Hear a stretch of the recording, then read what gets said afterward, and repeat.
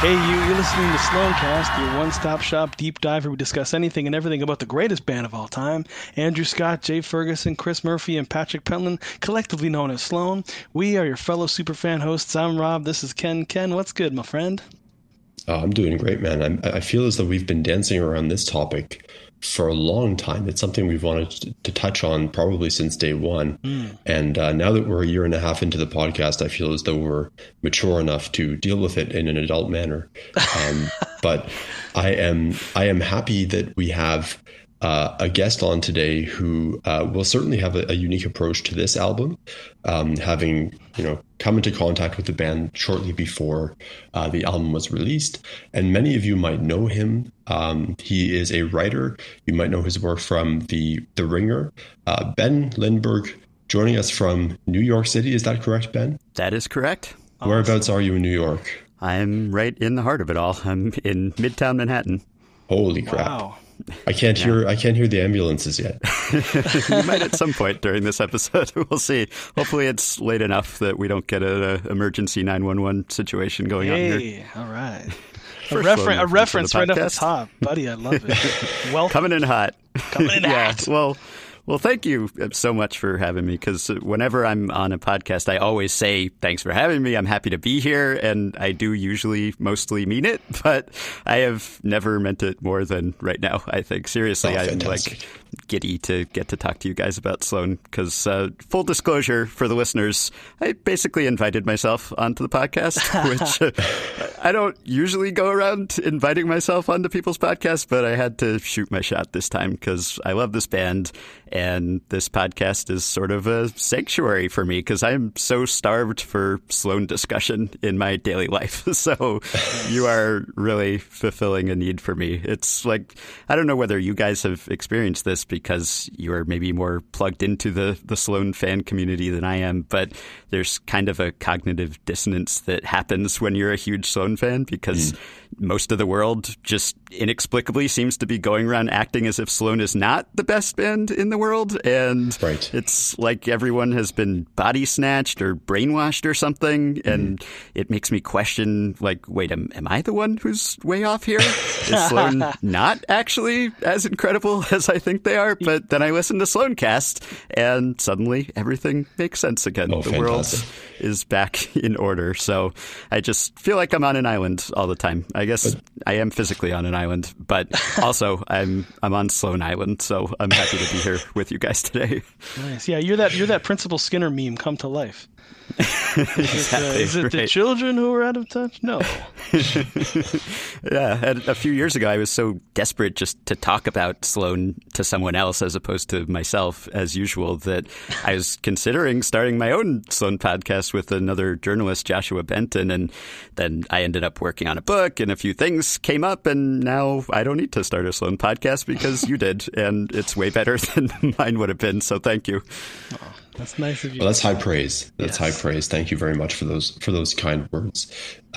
It's interesting that you mentioned, having that perception of Sloan being sort of the best, the worst best, or the best worst kept secret. What's the word that I'm looking for? That's probably the right order to use. But I can certainly relate to that, especially since having moved overseas, and it gives you a special perspective on stuff like the stuff we're going to be talking about today.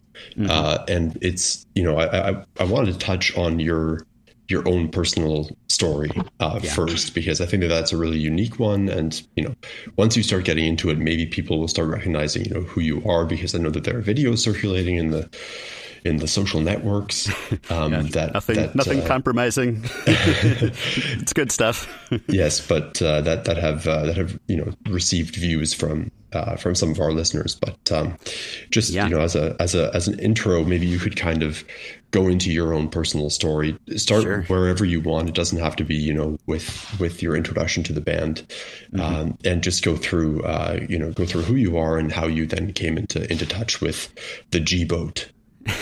So, yes, I guess the headline here, my claim to distinctiveness as a Sloan fan, and the reason that I'm on the show, aside from the fact that I asked to be, is that my wife and I went to a Sloan show on our first date.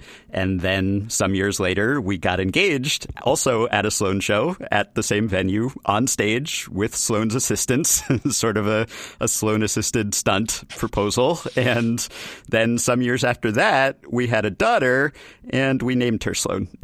So Dude. I have hit the trifecta here. I guess living the dream, man. Yeah.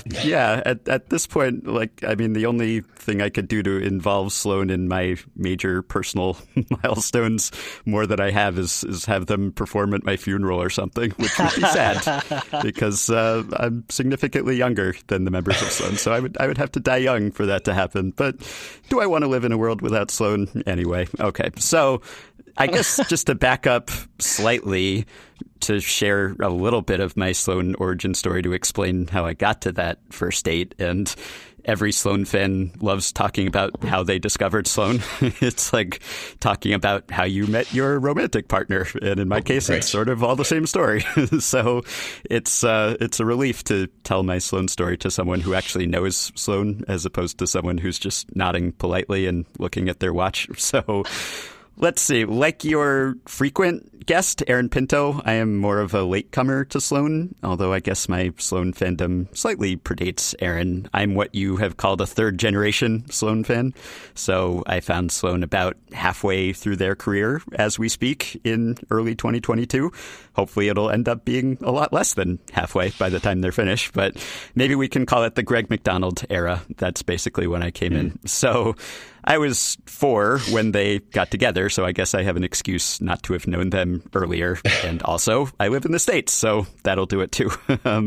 But I think, like a lot of Sloan fans and like a lot of Sloan members, I grew up sort of steeped in 60s and 70s music and absorbed a love of the music of a generation or 3 before mine. I guess my parents were a bit older than the parents of most of my friends, and I spent a lot of time with my grandparents, so I just learned to love older culture and just got introduced to all of that, and Roy Orbison and Buddy Holly and the Beach Boys and the Beatles, and then the Beatles solo careers and Badfinger and ELO, just all through the pantheon, right? The usual suspects. So I was always kind of looking for something new that sounded kind of classic and vintage.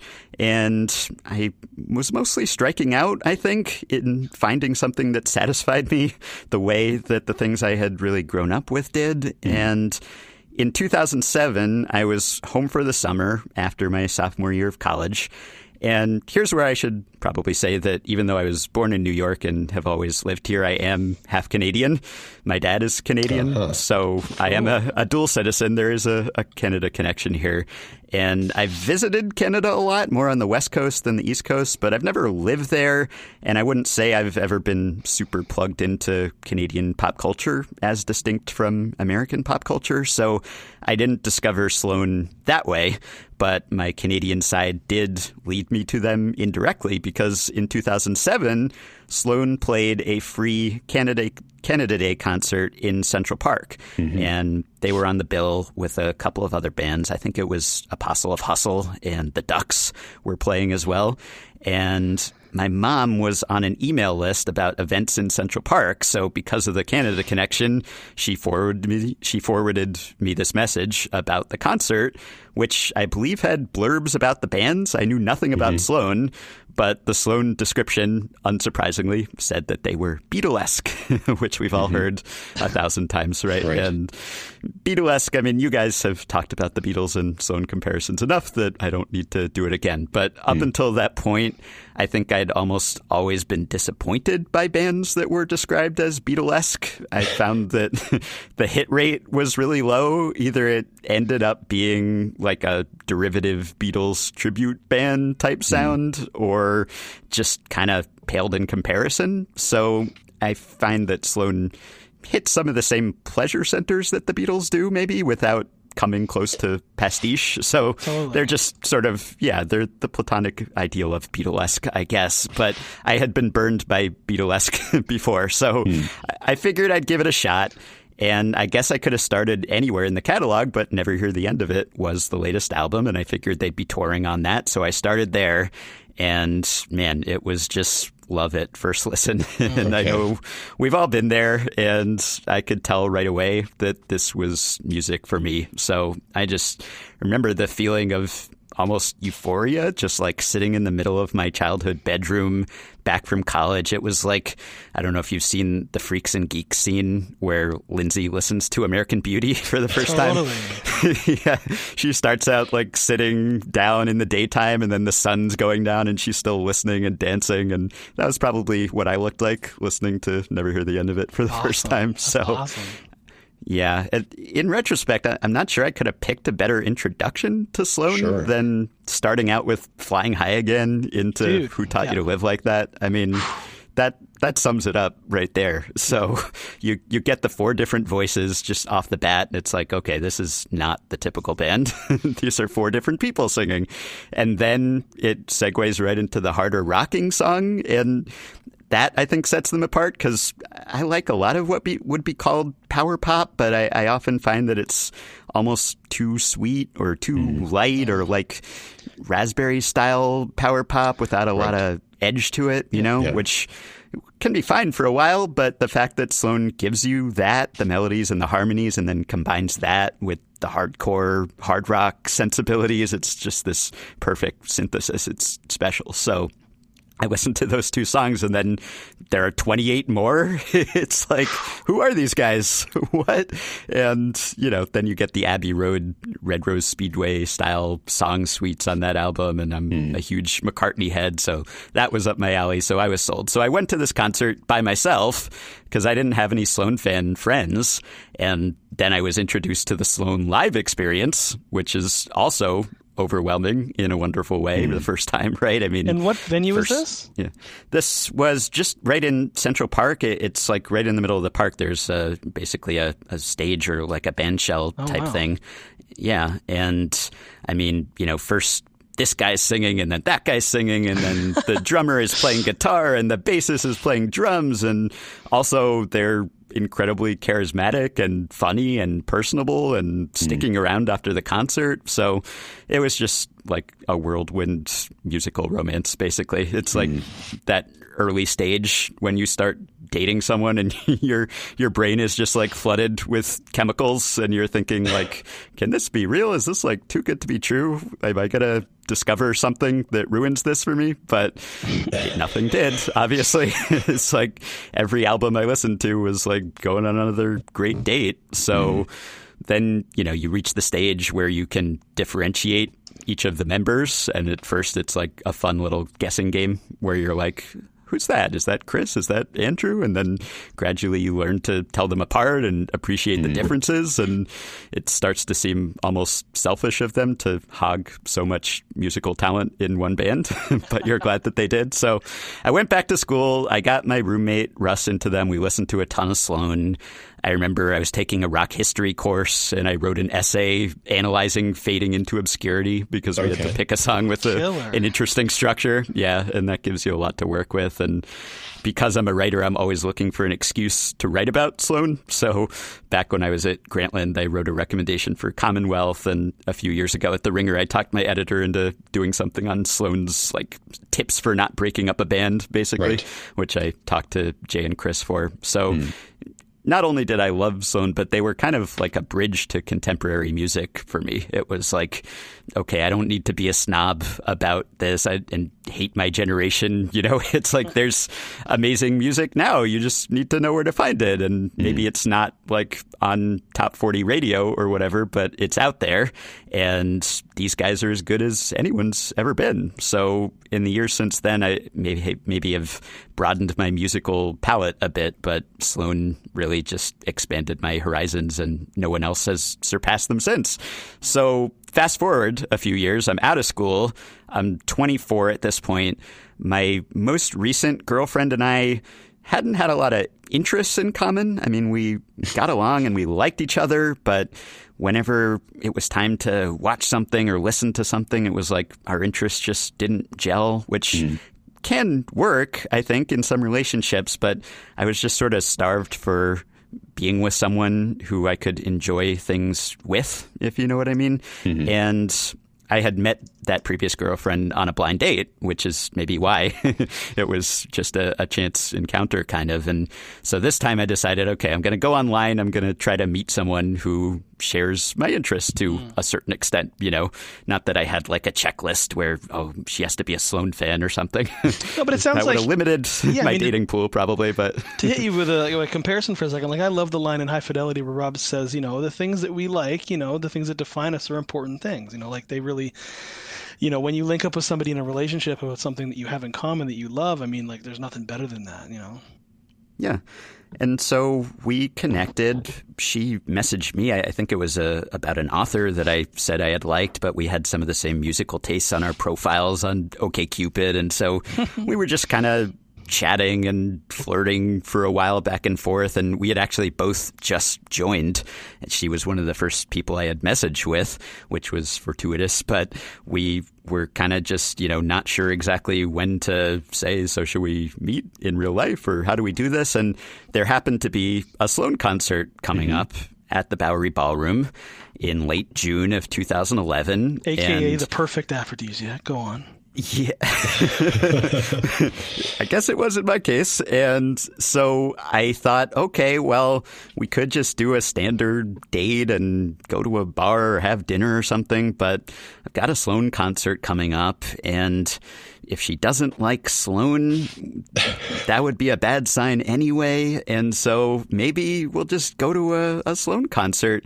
And I know that some of my friends then and since then have said, like, you went to a concert for your first date? Like, isn't that a weird venue because you can't really talk, you know, and it's loud, and can you really get to know each other? But in this case, because we had been corresponding for a while, we felt like we did know each other a bit. And, you know, we met for a drink first. So it wasn't like we walked in and Pen Pals is playing or whatever. We got to chat for a while. And so I suggested that we go to this concert, and she was up for it. And I sent her some links, you know, hey, maybe check out Twice Removed, or I think all of their music was streaming on their website at the time. So I just said, you know, check them out. Maybe you'll like them. I didn't want to be one of these people who's like, okay, if you want to date me, you have to watch this movie and listen to this band and read this book, you know, where it's like you're giving them homework or something. But obviously I hoped she would like it, and she did, or at least she said she did. She really loved Twice Removed. So we went to the concert, and it was great. And I'm sure that some bands, maybe for a first date, would be a weird vibe. But with a Sloan show, you know, everyone's happy and they're so friendly, and it's just a good crowd and everyone's having a good time. Right. And I feel like it was kind of perfect. And I got a second date. So it worked out pretty well. And we kept seeing each other. I actually had tickets to see Paul McCartney shortly after that. And so I took her to see Paul on our third date. So I was really pulling out all the stops, I guess. Yeah. Just introducing her to all of the music that I love, and she loved it too. So Sloan kind of just became part of our relationship in that way, because we met through Sloan in a sense. And, you know, then we were dating for a few years and everything was going great. And there was a time when I considered, what if I proposed at a Sloan show? Like, would that be corny, you know? And like, do I want to sabotage everyone else's concert experience to, like, you know, have my special moment? It's like, these people just want to see Sloan, you know? So is it selfish to do that? But once I thought of it, it was just kind of tempting, especially if it could happen in the same place, in the Bowery Ballroom where we had gone on our first date. I just thought, you know, bring things full circle. And I just kept dwelling on that, and my friend Ruhi, who's a big Sloan fan and a musician in Toronto, I don't know whether you guys have seen the video of her singing Light Years with Sloan, I think in Buffalo in 2007. That's right. And that may have given me part of the idea, because I was like, wait, you can do that? You can get on stage with Sloan and sing with them? That's an option. So between all of that, it was just on my mind. And there was a time, I want to say it was 2015. It was 2015 when they were actually playing Bowery Ballroom on our anniversary. And I thought, well, this would be perfect. But we were in California at the time because I was working on a book out there, and she spent the summer out there with me. And so we couldn't come back for the show. So I missed that opportunity. But in 2016, they came back. Wasn't on our anniversary, but it was Bowery Ballroom, so it was close enough. And I had a connection to them because I do a baseball podcast called Effectively Wild. And one day I played a Super Friends song on the show as an intro or an outro, and I got an email from a former member of Super Friends, Drew Yamada, who said, hey, I listened to your podcast and I love it, and you played a song from my band. That's so and cool. Then, we went back and forth a bit, and I said, hey, do you know the guys in Sloan, and would you talk to them about this? Do you think they'd be okay with this? And he said, yeah, he thought they'd be into it, and he offered to pass along the request. And so it worked out, and Drew passed along the request, and I heard from Mike Nelson, and we set it up and made the date, and it was, I guess, mid-October 2016, and he said they'd be okay with it, and I requested a song. I requested Deeper Than Beauty, just because that had become kind of a significant song to me and my girlfriend at the time, and it's just like the best sing-along song, I think, that there is. And so we thought it would be fun to kind of use that as a proposal song or to sing that with them if I could. And I showed up before the concert for the sound check and got to set foot on the Sloan bus. And it was exciting and intimidating. And like, obviously, the nerves are off the charts because I'm about to propose, right? And on top of that, I'm also meeting Sloan and like about to stand on stage and help sing a song with Sloan in front of a sold out crowd. That's too many things. I would have passed out. It is. I remember proposing, and I remember meeting Sloan, and I can't imagine combining those things in one day. Yeah, it was a high pressure situation. So a lot about that day is a bit of a blur for me now. Yeah. But I had some friends and future in-laws sort of sprinkled around the crowd with cameras to try to capture the moment. Cool.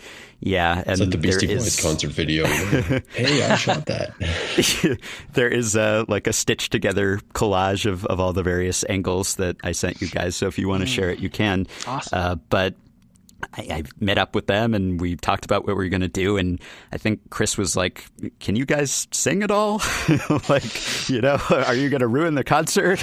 And my wife has a master's in vocals, and so she can sing. Right. And I can carry a tune, at least under normal circumstances, although this was not normal circumstances. But it went down. We had the break after the first set, right? And I made as if I was going to the bathroom, and it was an extended bathroom break, and I was not returning, but I went up to the little tiny green room that they have upstairs at Bowery Ballroom, still under the fiction that I'm just in a long line for the bathroom or whatever. The first set, by the way, just trying to like enjoy the concert as I know that this is all about to happen. It's an unusual concert experience. So I was just sitting up there with Sloan, and I think they were maybe a bit flattered by the whole thing, but also a bit bemused. Like, who is this guy? Why does he want to propose at our show? Because no one had done this before. I don't know that anyone had ever asked to do this before. And I think it was Andrew was like, is she going to say yes? Because that might bring down the mood a bit, right? She says no. How do you play the second set after that? Jesus, what do you play? Yeah. Playing solo. Exactly, right. But yeah, and I was confident because she had been dropping hints, and I hope she's not mad to hear that I had been like considering this a year or more before we actually did it, and didn't pop the question sooner because I was waiting for a Sloan show to coincide with, which I swear was not just because I was using this as an excuse to meet Sloan. It was because I thought it would be a special moment for both of us. So, though it is a good excuse. I mean, for anybody listening. Oh yeah. Yeah. Great excuse. I mean, It's a lot of legwork to go through to use it as an excuse if that's your only motivation. I mean, you have to put a lot of time into the relationship to get to that point. But yeah, it was just a nice perk on top of the fact that I was getting engaged to the woman that I love. So I walked down with them, and, Chris was like, I want to introduce our friend Ben Lindbergh. And I went up and said something that I can barely remember and gave a quick little bit of background about how I'd gone on my first date at Bowery Ballroom with Jessie, and she's here. And of course, the second that she saw me walk out on stage, she knew what was happening.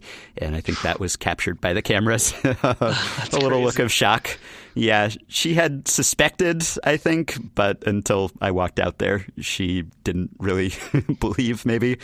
And then she walked out, and I did the whole traditional get down on one knee, and she said yes. And then we sang a song. We sang Deeper Than Beauty with Chris and really with the whole audience. And because it's such a sing-along song, it kind of felt like everyone was in on that moment with us. And I was definitely hearing more like ahs than boos.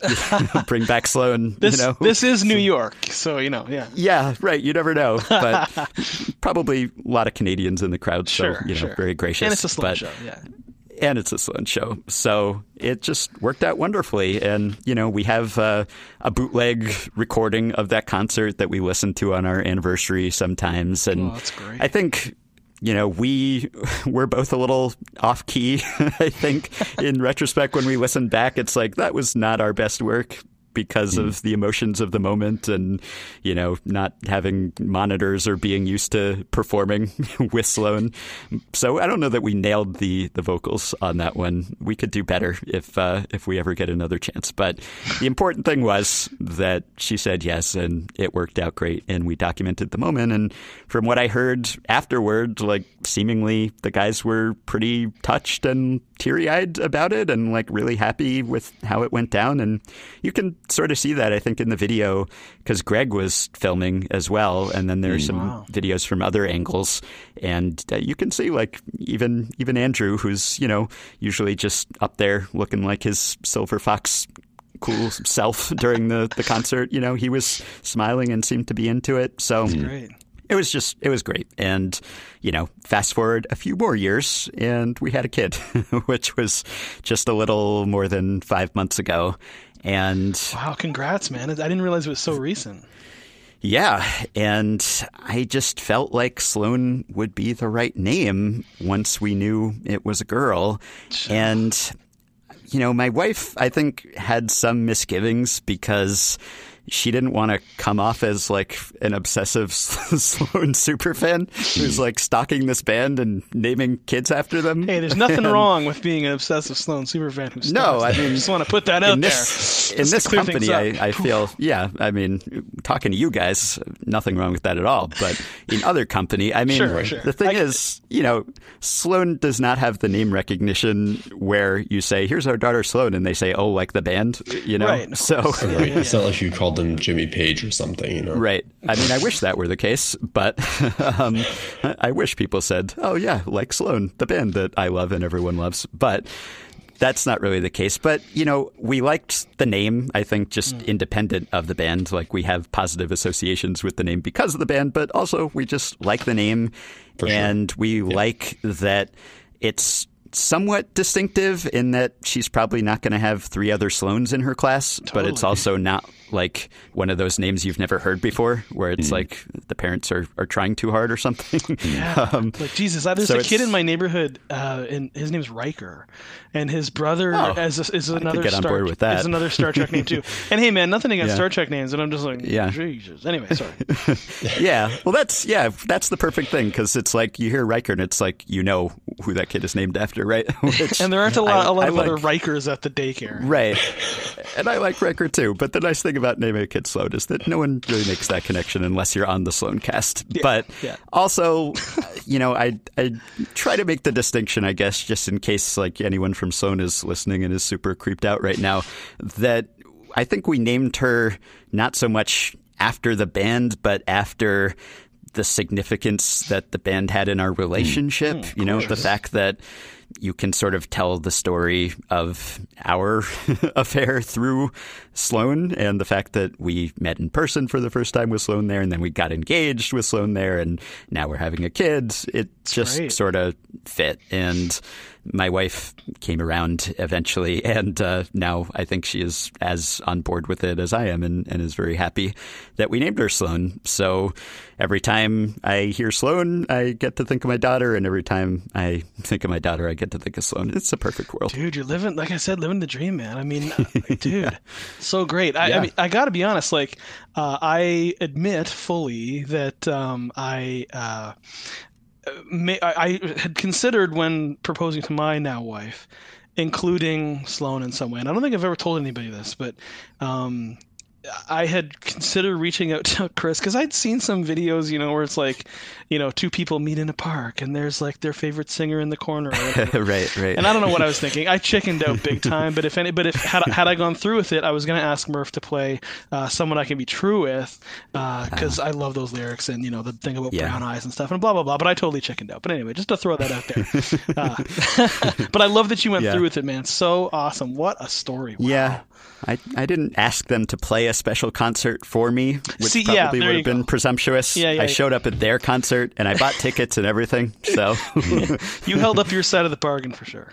Yeah. And, hopefully it was fun for the fans who were there in attendance too, because, a lot of them go see Sloan every year, right? Whenever they show up. And so at least this was a distinctive concert experience. It was the only Sloan show, at least to my knowledge, with an engagement. So yeah, Sloan has just, been very special to me in a number of ways, both musically and just as a band I love, but also in the fact that they kind of brought my wife and me together in more than one way. So it's a special little love affair with the band, and also a real love affair that is related to the band. Right. Awesome, man. Well, thank you so much for sharing that. Like, what a story. No, thank you for giving me the mic here. Yeah, I appreciate it. There's a litmus test at a couple of points in that story for me. The first litmus test is your entry to the band was Never Heard the End of It. Yeah. And this is something I think that we can maybe dote on a little bit in the coming minutes when we start to talk about parallel play, which is our topic of the day, aside from Ben Lindbergh. But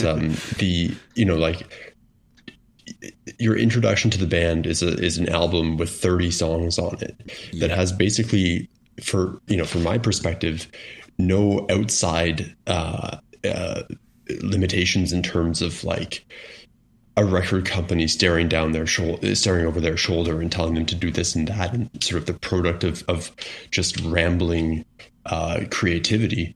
Like, was that intimidating for you at all? Did you, like, at that entry point, was it almost like halfway through the album you're just like, this is exhausting, or what? How did that feel? Because I know how I felt as somebody who'd been into the band for 10 plus years by that point in time. You're already sold on Sloan. You're probably like, more Sloan the better, right? Yeah, but my intro to Sloan was one chord, and that's like over in 40 minutes. Yeah. I think if it had started out slow, if I hadn't been hooked from almost the first second with Flying High Again and then into Who Taught You, I mean, it was just such a mix of styles and just grabbed me so immediately that the idea of going on this long journey with this band that I had just met was actually kind of exciting or intoxicating. And also it was like, well, these guys must be ambitious, right? I mean, they're not just, pumping out a few songs so that they can put a record out. Like, there's a concept here, there's an idea here, and it's hearkening back to other classic music that I love, and yet it's not just imitating it, and songs are flowing one to the next. And so I don't remember, I mean, maybe when I looked up the album, I don't remember if I looked at the track list before I started playing it, because maybe that could have been a bit daunting if it's like, I've never heard these guys and now I'm committing to 30 songs all of a sudden. But because they just hooked me immediately, it was like, I'm along for the ride, however long that ride will be. I always find, if we're going to put Beatles comparisons out there, and music journalists often do the whole White Album thing. Yeah. I always find that Never Hear the End of It is over so quick. Like I listen to it, and by the time I'm at, whatever, maybe it's not the end of the world or something, I'm looking at my watch. I'm like, seriously? It's like I just started. Yeah. And White Album is, I had it on CD obviously first, and there was always a point in me, even as a huge Beatles fan, where I'm like, do I really want to put on the second CD? Like it starts with Birthday. I don't know, but you can skip Revolution 9. It's okay. But yeah, I think that's for me. I say litmus test because when we touch upon our next topic for today, the reviews that I was reading of the album in preparation for of Parallel Play in preparation for this episode were the point of comparison is always Never Hear the End of It. Especially for US writers, that was a year before because the album was released a little bit later in the US. Mm-hmm. And it's interesting to see how sort of the mainstream music journalism reacts to an album like Never Hear the End of It, especially American mainstream music journalism. But I had, I'd been seeing comments about this is art pop and, it's predictable, and thank goodness Parallel Play came out because it takes all of the best qualities of Never Hear the End of It and puts it into a bite-sized format. But it's interesting that I think that's the litmus test. Are you a super fan or are you not a super fan? Because if you cannot be with the band when they're putting 30 songs onto vinyl, then you don't deserve them when it's 13. That's the one. Yeah, exactly. You don't deserve them when it's Parallel Play. Yeah, I know what you mean. And I think Never Hear the End of It is still, it holds a special place for me because it was my introduction. So it's hard to separate it from that. Yeah. But like you, even now, knowing that it's a bit of a time commitment, it doesn't feel that way. And so it's not like, am I going to put on this whole thing? No, it's like, yeah, I am. And I'm just going to go along for the ride because it does go pretty quickly. And I think, it makes sense to talk about Parallel Play in comparison to or in contrast to Never Hear the End of It. Every album to some extent, not with Sloan exclusively, but with a lot of bands is a reaction to their previous one or ones, right? And so Never Hear the End of It is so bold, it's just such a big swing. It's just, we're going for it. And Parallel Play was the first album, as you alluded to, that I was able to experience and anticipate in real time as a Sloan fan. And I remember watching grainy videos of Witch's Wand being performed live in the months leading up to its release and thinking, this sounds promising. This is catchy. And just getting to be hyped about this band that I had not known about for that long at that point. And I find all these years later, I guess it's hard to characterize Parallel Play in the Sloan catalog just because especially the two albums that preceded it hold such distinctive places, every Sloan album has a story or a sound or kind of a concept associated with it. And you think of action-packed and you think of just the sort of straight-ahead rock and just, the guitar and the bass and just, no Andrew songs and having a producer for the first time and making a bit of a bid for U.S. radio play. Like, there's all this stuff that goes along with action-packed, right? And then Never Hear the End of It. They're all the things that we've been talking about now. It's so distinctive. It's a 30-track album. And then you get to Parallel Play, and at least in comparison with those, it's a bit more of a back to basics, meat and potatoes. There's not as much of a gimmick to it or a special hook to it. There are hooks. There are hooks in every Sloan song. But, something that sets it apart, I guess, that gives it a special significance in the Sloan catalog.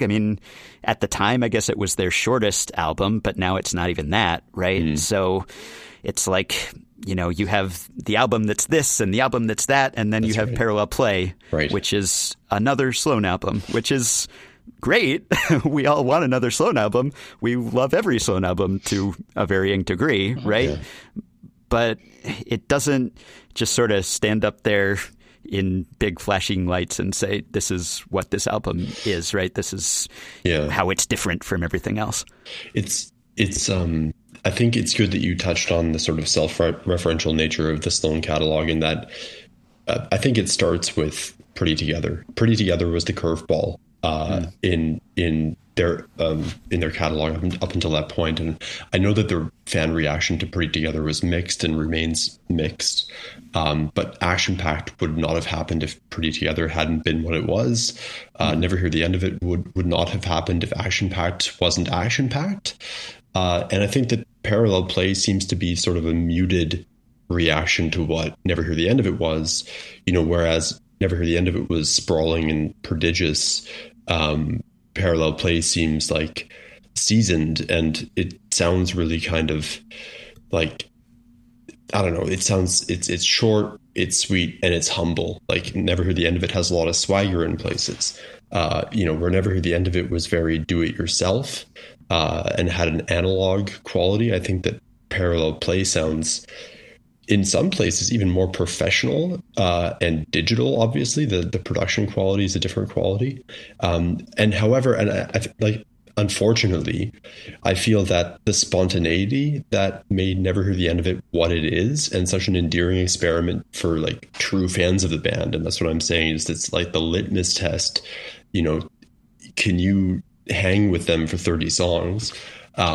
That quality is kind of missing on Parallel Play, and that the album is almost handicapped by its sequencing and certainly by discrepancies in song selection. And I think that those are points, I don't want to come out here right off the bat and say Parallel Play is my least favorite Sloan album, which unfortunately it is. I mean, I'm not going to, cut corners here, but that being said, and we've said this numerous times over the history of the podcast, my least favorite Sloan album is still way better than my favorite, I don't know, Oasis album or something. It's still way better than my favorite album of other bands that I like, So that's sort of the dig that I get on Parallel Play, is that, and having gone through all of the albums up until that point, and having, I think, in comparison to other fans that I that I associate with, or I associated with in the early and mid 2000s, I felt as though I was really strongly championing each new album that came out. Hey guys, listen to Pretty Together, really listen to it. Don't come at me with your People of the Sky chants and this and that. Like, really listen to Pretty Together, or like Action Packed isn't that bad. It's such a great live album, and the tour was great, and like, guys, Never Hear the End of It, the best album ever. And then Parallel Play comes, and it's sort of this like, what do I latch onto here? Yeah. Well, let me start at the start before I kind of give my little 2 cents on this topic. As we kind of proceed into really officially talking about the album here, Parallel Play comes out June 10th, 2008. By comparison to the previous album, it's a little over half an hour. It's listed as produced by Sloan and Nick Turturro, who was their sound guy at the time, and he would be sort of like the man at the console in their sort of makeshift rehearsal space, studio space here in Toronto. It's the 9th full length from the guys. Believe in Me obviously was a single. Not a Kid Anymore was officially one. We're going to talk about when we get to Which Is One, the video, which I think is awesome. And the album was actually nominated in Canada, Rock Album of the Year at the 2009 Juno Awards. So that's kind of cool. Anyway, so getting to, now that the sort of intro's out of the way, the topic at hand, it's funny, you mentioned earlier, Ken, the comment about Bite Size, Never Hear the End of It. And I think that's kind of fair in a way. Like, to me, some of these songs feel like they could have maybe existed in the Never Hear the End of It universe. And, it's weird because even at the time, I'm thinking as we're talking about this, getting into the album more, what is it about the record that's in some fans' minds makes it feel a little less than or whatever? Because as I'm listening to it, for the past, since we started the podcast in preparation for doing an episode on the record, and then especially today, re-listening to it a ton, preparing for today, I don't get it. I don't get the whole knock on it. You know what I mean? And I was thinking, just as I was sitting here listening to you guys talk about it, what is it that sort of sets it apart and maybe makes it feel like the backseat, companion to Never Hear the End of It? And I wonder, is it the artwork? which it's fine, it's great, the guys look cool or whatever, but it's definitely my least favorite. I don't know that it's my least favorite Sloan album. It's my least favorite artwork for sure. And again, their artwork is a million times better than every other band's best artwork or whatever. And I remember, I think it was the Murder Records account, sometime last year, Jay had posted a thing about there's like a pamphlet, a mental health facility brochure called Communication Arts. And we had posted it on Sloancast last year. I'll probably repost it when this episode comes out. And it's an image that says the word images, and there's these little blocks kind of, crumbling down and creating the word, and then those little blocks are falling down and sort of into a picture of a woman's face. And that idea is very interesting. This picture, of course, is sort of black and white. It kind of has a little more in common with between the bridges, which I'll be getting to in a second. And I don't know if maybe it just needed to be something a little more simpler. Like, I love the inside cover picture of the guys in the record anyway. It's just like them at their eyes, like it's cut off right at their eyes. I think that's a really cool image. I don't really have an idea for how this could have been executed a little bit better, but just they've matched the brochure. Like the font of the word Sloan is great, but I don't know if it's just the color, like the burgundy, the word Sloan. It kind of just the image of the band kind of blends into the background a little bit, and it kind of just looks a little beigey and rusty and. I don't know. It's not as striking as, say, Navy Blues and Never Hear the End of It, for example. In terms of album covers, I mean, you can't top those. They're just fantastic. And where Between the Bridges is still a very much a celebrated album in the canon, by contrast, I love that album cover too. But I mean, comparing it from Navy Blues rather to Between the Bridges, I mean, Navy Blues to me is just like so striking and colorful. And we've had guests on the show who are just like, I got into the band because of the Navy Blues album cover, and in similarly here, Never Hear the End of It versus Parallel Play, from a visual standpoint, Never Hear the End of It is an amazing record, but it's so just visually stimulating as well. It just brings you right in. They look so awesome. They're sitting on the couch there, and the colors are incredible. So, another album cover in that vein, or something from one of those German art annuals, that Chris has got, might have been maybe a little more appropriate here. But anyway, whatever. That to me, because listening to it musically, as we get through all the songs, which I'm sure we're about to get into, to me, the songs are fucking killer. Like, there are some classic tracks on this record, for me, that are like top 5 songs for each of the guys. So I just wanted to kind of throw that out there. Yeah, I guess to calibrate how I feel about this album, I'm probably somewhere between you two. I would not say it's my least favorite Sloan album. It's not close to the top quite either, but there's a lot that I do love on it, and it's a tough act to follow, right? I mean, album art-wise and musically, coming after Never Hear the End of It. That's right. I don't know what they could have done to match that or top that. I mean, if they had put out Commonwealth right then, maybe, so that you have the sort of theme to it, but yeah. I think after just a monumental artistic statement like Never Hear the End of It, where you're just kind of emptying out your catalog, basically, like maybe you just need a bit of a step back, like a little refractory period of sorts, right? Sure, I mean, sure. Get back to, hey, we're just going to put out a Sloan album, and it's going to be catchy, and it's going to be competent in every possible way, and you're going to hum along to it, and we'll just take 2 years to make it, as opposed to taking longer between albums as they had been a bit before then, and I suppose since then as well. Just, we'll get back to it, and maybe the sequencing, it's hard to do the alternate history where, what if this album comes out before that album? Does it get perceived differently? And I know that not every Sloan fan is as high on Never Hear the End of It as we are collectively, but I think it's acceptable, I think, to take a bit of a breather after just the massive swing that Never Hear the End of It was. And to me, it's almost a middle-aged album in a sense, both in the title, which, is a reference to how Sloan writes songs, but also a reference to raising kids, right? Or having kids together and playing next to each other, but not really with each other. And, the guys had been fathers, some of them at that point. Yeah. And you have songs like Down in the Basement, where Andrew's, mentioning his kids, and I'm Not a Kid Anymore, which is explicitly about that, from Chris, right? Or even in Emergency 911, where Andrew says, I don't think it's any fun to invite 911, right? It's like, settling down, right? I want things to be calmer and safer and more orderly. And so, in a sense, I think it kind of mirrors that middle-aged sense. And maybe what you're saying about the album art is symbolic of all of what we're talking about here about the the lack of distinctiveness maybe compared to the rest of the catalog. It's funny you say like middle age, because the album is opened by I love this song. Like, believe in me, I love this song. Right. Mm-hmm. It's the beginning of Patrick's dad rock era. Like that's for me the kickoff of like kind of that bluesy.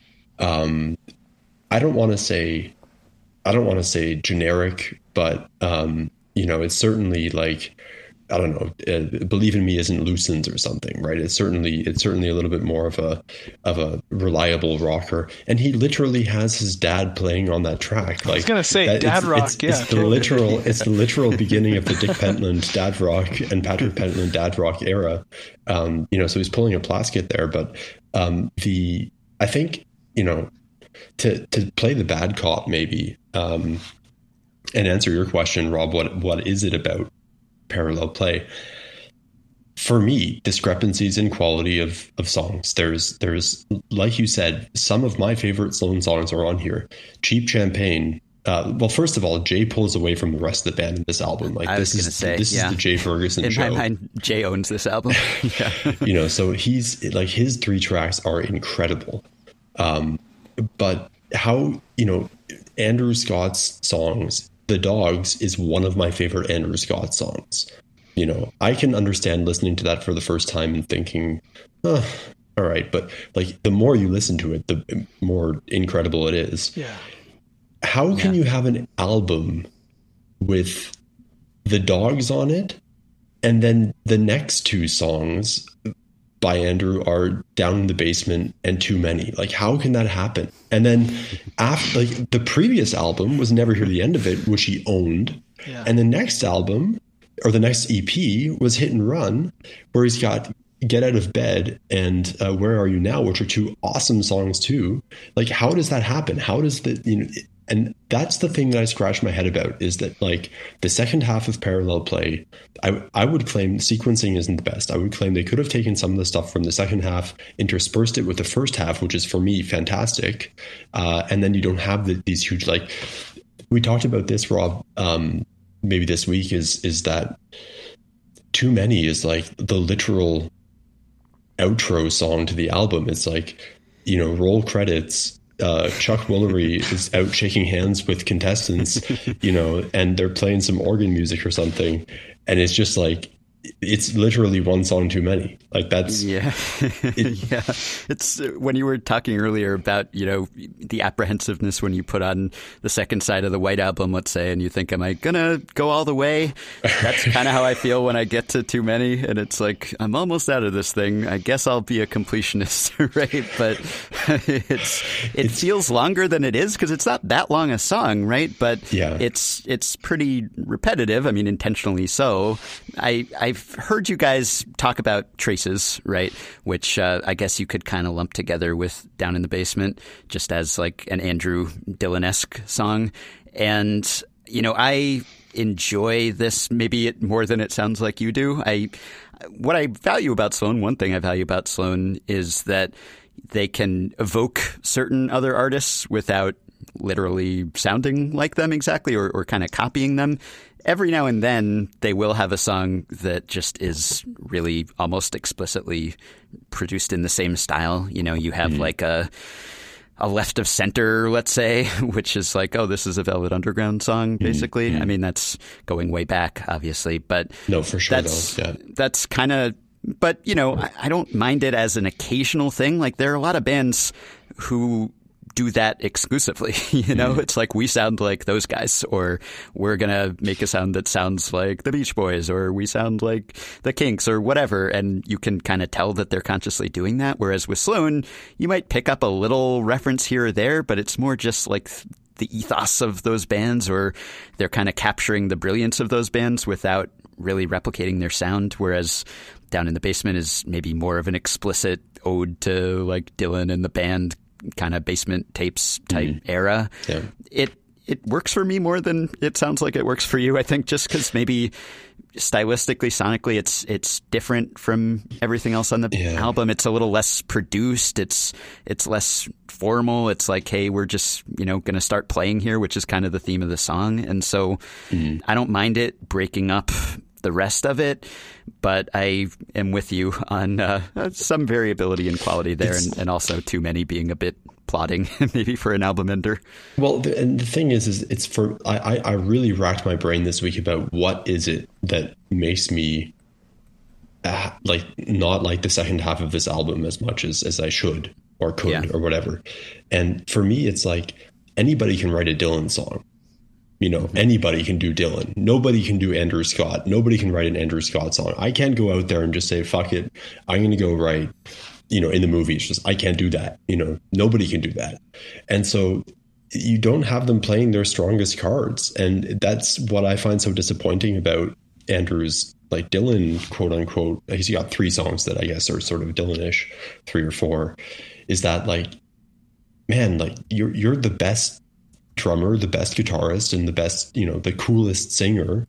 And here you're talking about 40 tracks and this and that, and it's like it sounds was that sort of a Camp Caribou version of sorry, but it just sounds generic, right? And that's the thing, is it, like, there's a bit of a genericism to the content in this, even too many. Like, you don't reference the year in which a song was recorded in a rock song. Only hip hop can do that. You don't say it's the year 2008 because if you're Prince, it's okay. Yeah, sure. It's a small nitpick, but I don't like. And how everyone always says Sloan songs sound timeless, and you can't tell what decade they were recorded. Well, and that's everything. The thing, right? Yeah. Yeah. Whenever Andrew says it's the year 2008, I'm like, no, it's not. It's 2022, and I know he needed the rhyme, but it takes me out of the song for a second. So I'm with you there. So funny. It's funny because, like, we can get into the Andrew stuff too, because I want to kind of go back to the top of the album. Kind of maybe we can chronologically just hit every song, because I definitely have thoughts about Down in the Basement as well. But we've talked about Andrew's writing style, and I think for him, he has we see him in the Keeping the Tour Alive DVD.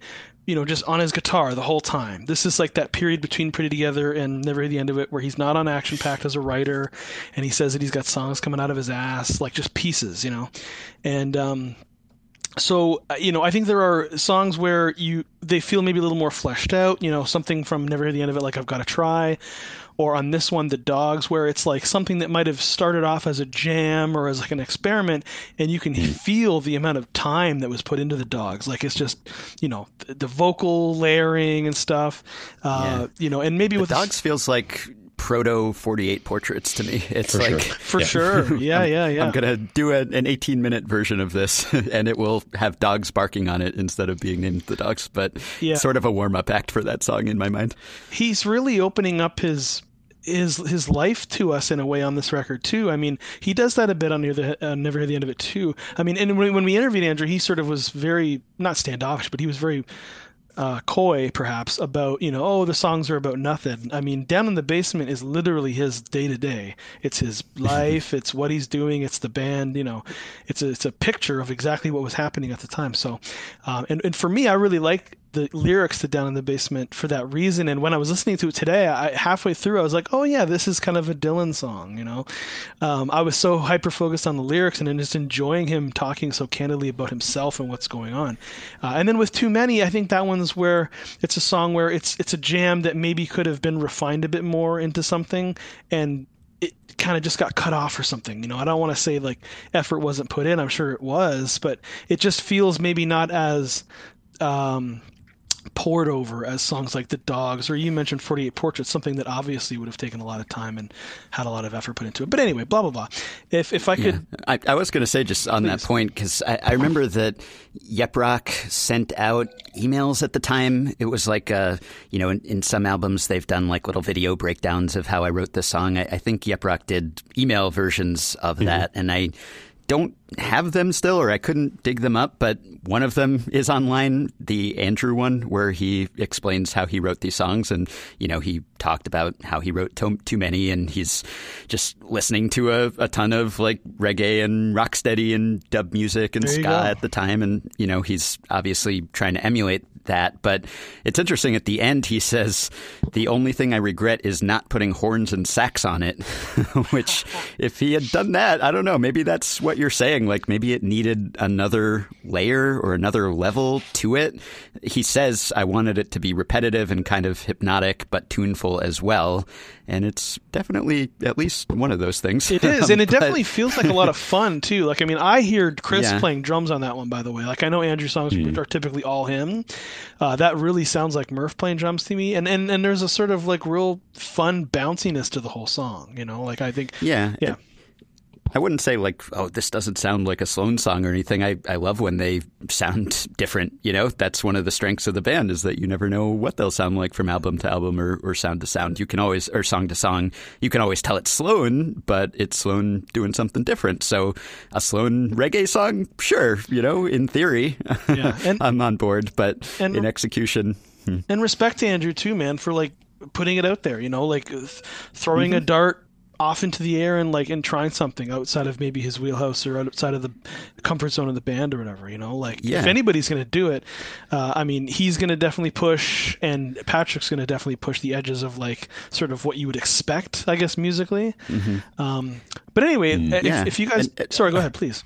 Well, one more thing about what you were saying about Down in the Basement and the lyrics and just describing this mundane scene, sort of. I also admire that, just the fact that it's now I'm raising up a ballet boy and a hockey girl and a wife that I really love. I mean, that's not your typical rock music lyrics necessarily. It's not like, angry young man rebelling against something or partying hard. I mean, this album, that's kind of what I was saying about being a middle-aged album. It's like, accepting where you are in your life and being happy, right? I mean, it's almost a celebration. He doesn't need to be a rock star. Yeah, it is. Yeah, I mean, it's the complete opposite of his former early 20s self with People of the Sky, where he's lamenting this relationship gone afoul, and here he is on the other side of like almost 20 years later or whatever, and he is successful relationship. He's raising up his kids, and he's got his band. This is our space. We can do whatever we want.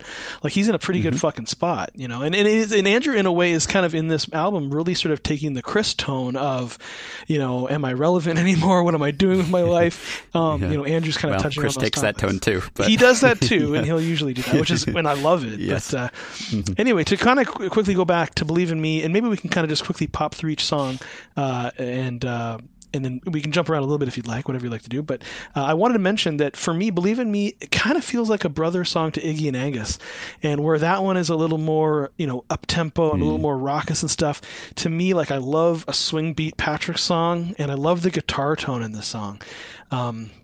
I talked about it on a previous episode that, like, as soon as you hear that backwards guitar in the intro, it's just like, whoa, this is different. Like, this is in a completely different place, like, this is totally different from what we've heard on any other album from Sloan. You mentioned earlier, Ken, it is in fact Patrick's dad on the keys throughout this entire song, which is totally cool. His dad was a, working musician for years and years, and Patrick had spoken about in our interview with him, admiring as a kid the way his dad would dress, with like a nice black shirt with a vest. And you'll recall, like, my mind immediately goes to the Patrick of the Double Cross tour, where he was wearing kind of like a uniform, like sometimes a green button-up shirt with a black vest, and like kind of paying a tribute to his dad. And I kind of paired those two things in my head just today, so I thought that was really cool, and it's nice to hear that his dad's on there. I want to also say that a big thanks to Gregory McDonald, our man on the inside, who's been on the show and obviously been an amazing contributor for the second half of the band's career. He's the guy, and he helped me with a few notes on this, so I'll be peppering some little thoughts from Greg throughout. But I think Greg is making his first vocal appearance on this song with those stack harmonies, and Patrick and Greg also, as he mentioned on his episode, he does his famous high C, which was one of those Correct me if I'm wrong, Ken. Just like for a vocalist anyway, just like a really tough note to hit for a male vocalist, and Greg does it towards the end of the song. Without going falsetto, yeah. Yeah, and they had been singing the vocals here while the album was being mixed. So this is one of those songs that was really last to cross the finish line. But anyway, yeah, getting to the vocals real quick, like my other note on this song, we've talked about Patrick in the past having sort of lyrics that are kind of for everybody, a little broad kind of, if you will. And I really like, everyone is weak and everyone can be strong, like he's just kind of keeping it simple. You see the good in everyone, and he's got these lyrics that are just very relatable, and Patrick kind of with his ability to sort of speak to everybody. Mm-hmm. Yeah, I love a good Patrick album opener. Just a song, a good in everyone. If it feels good, do it. That can just kick off an album. High energy, could probably kick off a concert as well. And it did, as you said, it did, right? And just that instantly recognizable.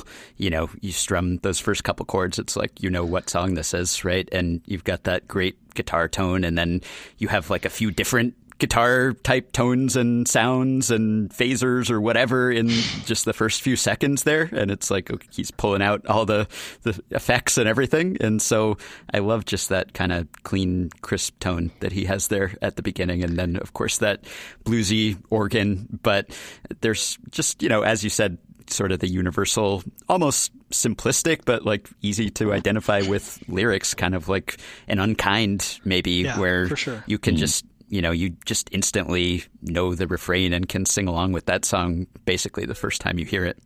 And I want to say also, Greg mentioned that they had been mixing the album at Orange Lounge on Queen Street in Toronto, which later became the Tattoo Rock Parlor for people who were kind of here in 2022. And I remember seeing the release show at that same venue. And it's funny, I almost think, I don't know that because it sounds like the band were mixing and still recording and then doing sort of like the release in this same physical space. So I don't know if it's a Kanye situation where he's living in Mercedes-Benz Arena while working on Donda for Sloan, but kind of cool that all of this stuff kind of happens in this one sort of contained place. But anyway, I just wanted to make that note. Yeah. It's, for me, Believe in Me is one in a very productive and fruitful series of Patrick Pentland's summer jams. Like, this is the summer jam of, isn't it? Like, it was literally released in the summer, and it was the first thing I heard from the album. But sure, like, if you go back to one chord to another, they're all summer jams. Like, Good in Everyone, Money City Maniacs, Losing California. If it feels good, do it wasn't in the summer, was it? That would have been the winter. That would have been the fall. Yeah. Fall, winter. So we'll leave that. And that whole album is a colder album. That for me is a winter album. But anyway, whatever. Right, for sure. But like those are the classic summer jams. And then he's got his first, like true summer single since Losing California. Well, I guess Losing California was November. Fuck. Damn it. But it feels like it might be a summer jam, right? For sure.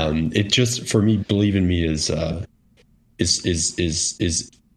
sort of a concert staple and the thing that I would want to be hearing on the 401 or something at 3 a.m. to stay awake. That's the song I'm listening to. Yeah, it's funny, when I was preparing for this pod and I was listening to the album a bunch, my wife heard me listening, and she kind of walked up behind me and she looked at the track list and she said, "Not a lot of bangers on this one, huh?" Which was harsh, maybe fair, but if you were going to elevate anything to banger status, I mean, I'm not saying that Believe in Me is the best song on the album, but it is the one that really gets you going, That's right. And it amps you up. I mean, no one does that as well as Patrick can. I love the transition to Cheap Champagne. That's one of my favorite transitions in the catalog, because they're just two completely polar opposite songs that they managed to kind of get on the same beat to bump into each other. They both have a swing, for sure. That's true. That is true. That's a good point. But Cheap Champagne being probably, I think, one of the most creative Jay Ferguson songs. Like, where do you classify this? In some cases, it's easy to notice what Jay Ferguson's inspirations for a song were. I think it's becoming more complicated over the course of his career because he has such a nuanced taste. But this is one of the songs where I think to myself, like, only Jay could write this, you know. And there's I don't know if you guys recall, it might be the same video series that you're talking about, Ben. And I think it's also since been relegated to the realm of Internet Archive or whatever. But there was a video series released in conjunction with the album in which they talk about each song. And Cheap Champagne was, I think, a drawing that Chris made of just like a little stick figure with a top hat doing some like vaudeville moves. And that's what, for me, Cheap Champagne has that kind of like that olden days flair almost. It feels very like it could be describing sort of a movie in, you know, like a 60s kind of smoky romance or something. I don't know. It's a fantastic track. And the thing about Cheap Champagne for me is the minor chord progression with the major chord finish, and that flourishing major chord, like that panned piano sound, that chorus piano sound. It's such a great, like, that's the icing on the cake for me for Cheap Champagne, and it might be my favorite song on the album. It's fantastic. Yeah. I mean, this is almost Jay's Your Mother Should Know in a way. Like, and whereas the Beatles with that song were trying to sound like the 40s, Jay sounds like modern day Jay here, you know, like he sounds like he's of his time. And it's such a fantastic song. The intro that you mentioned is actually Greg's first appearance on a Sloan album. He's playing the piano, and the piano that they bought, it was a shitty apartment-sized console piano that they got off Craigslist for $400, and apparently it was a giant piece of shit. But it sounds amazing, and it makes appearances all over the album. So very cool.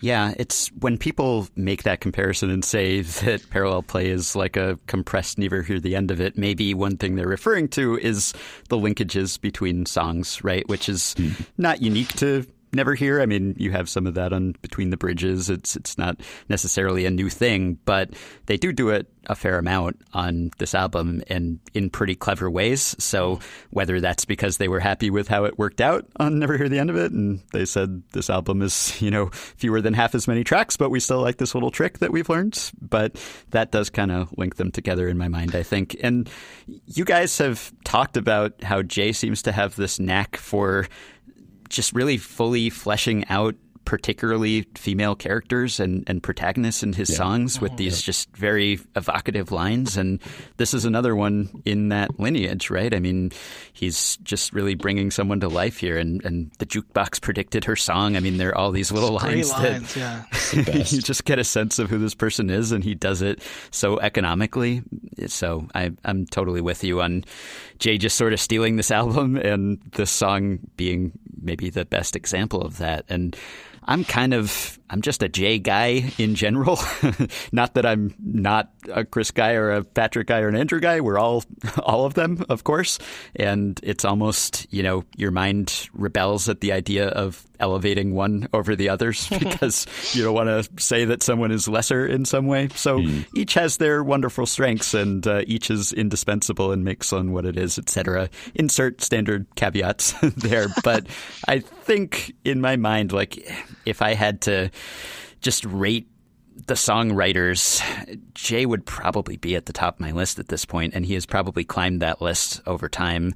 And, you know, you guys have talked about just how he has matured as a songwriter, become so much more polished and more prolific. Of course, he's not as much of a presence on the early albums, although, you know, even going back to like Lemon Zinger or something on Smeared, you know, people don't talk about that song that much, but that song is beautiful. I think, like, especially just, you know, kind of the high part where it's just his voice and, you know, like a little finger picked kind of guitar line under it. Like, that part just always, like, I stop whatever I'm doing to listen to that moment. So I think he had that in him even then, but he has just developed his songwriting skill so much over the years. And I guess you could say that maybe the types of songs that he writes vary a little less than others in the band. You know, if you compare him to like Andrew or something, where you just never know what you're going to get.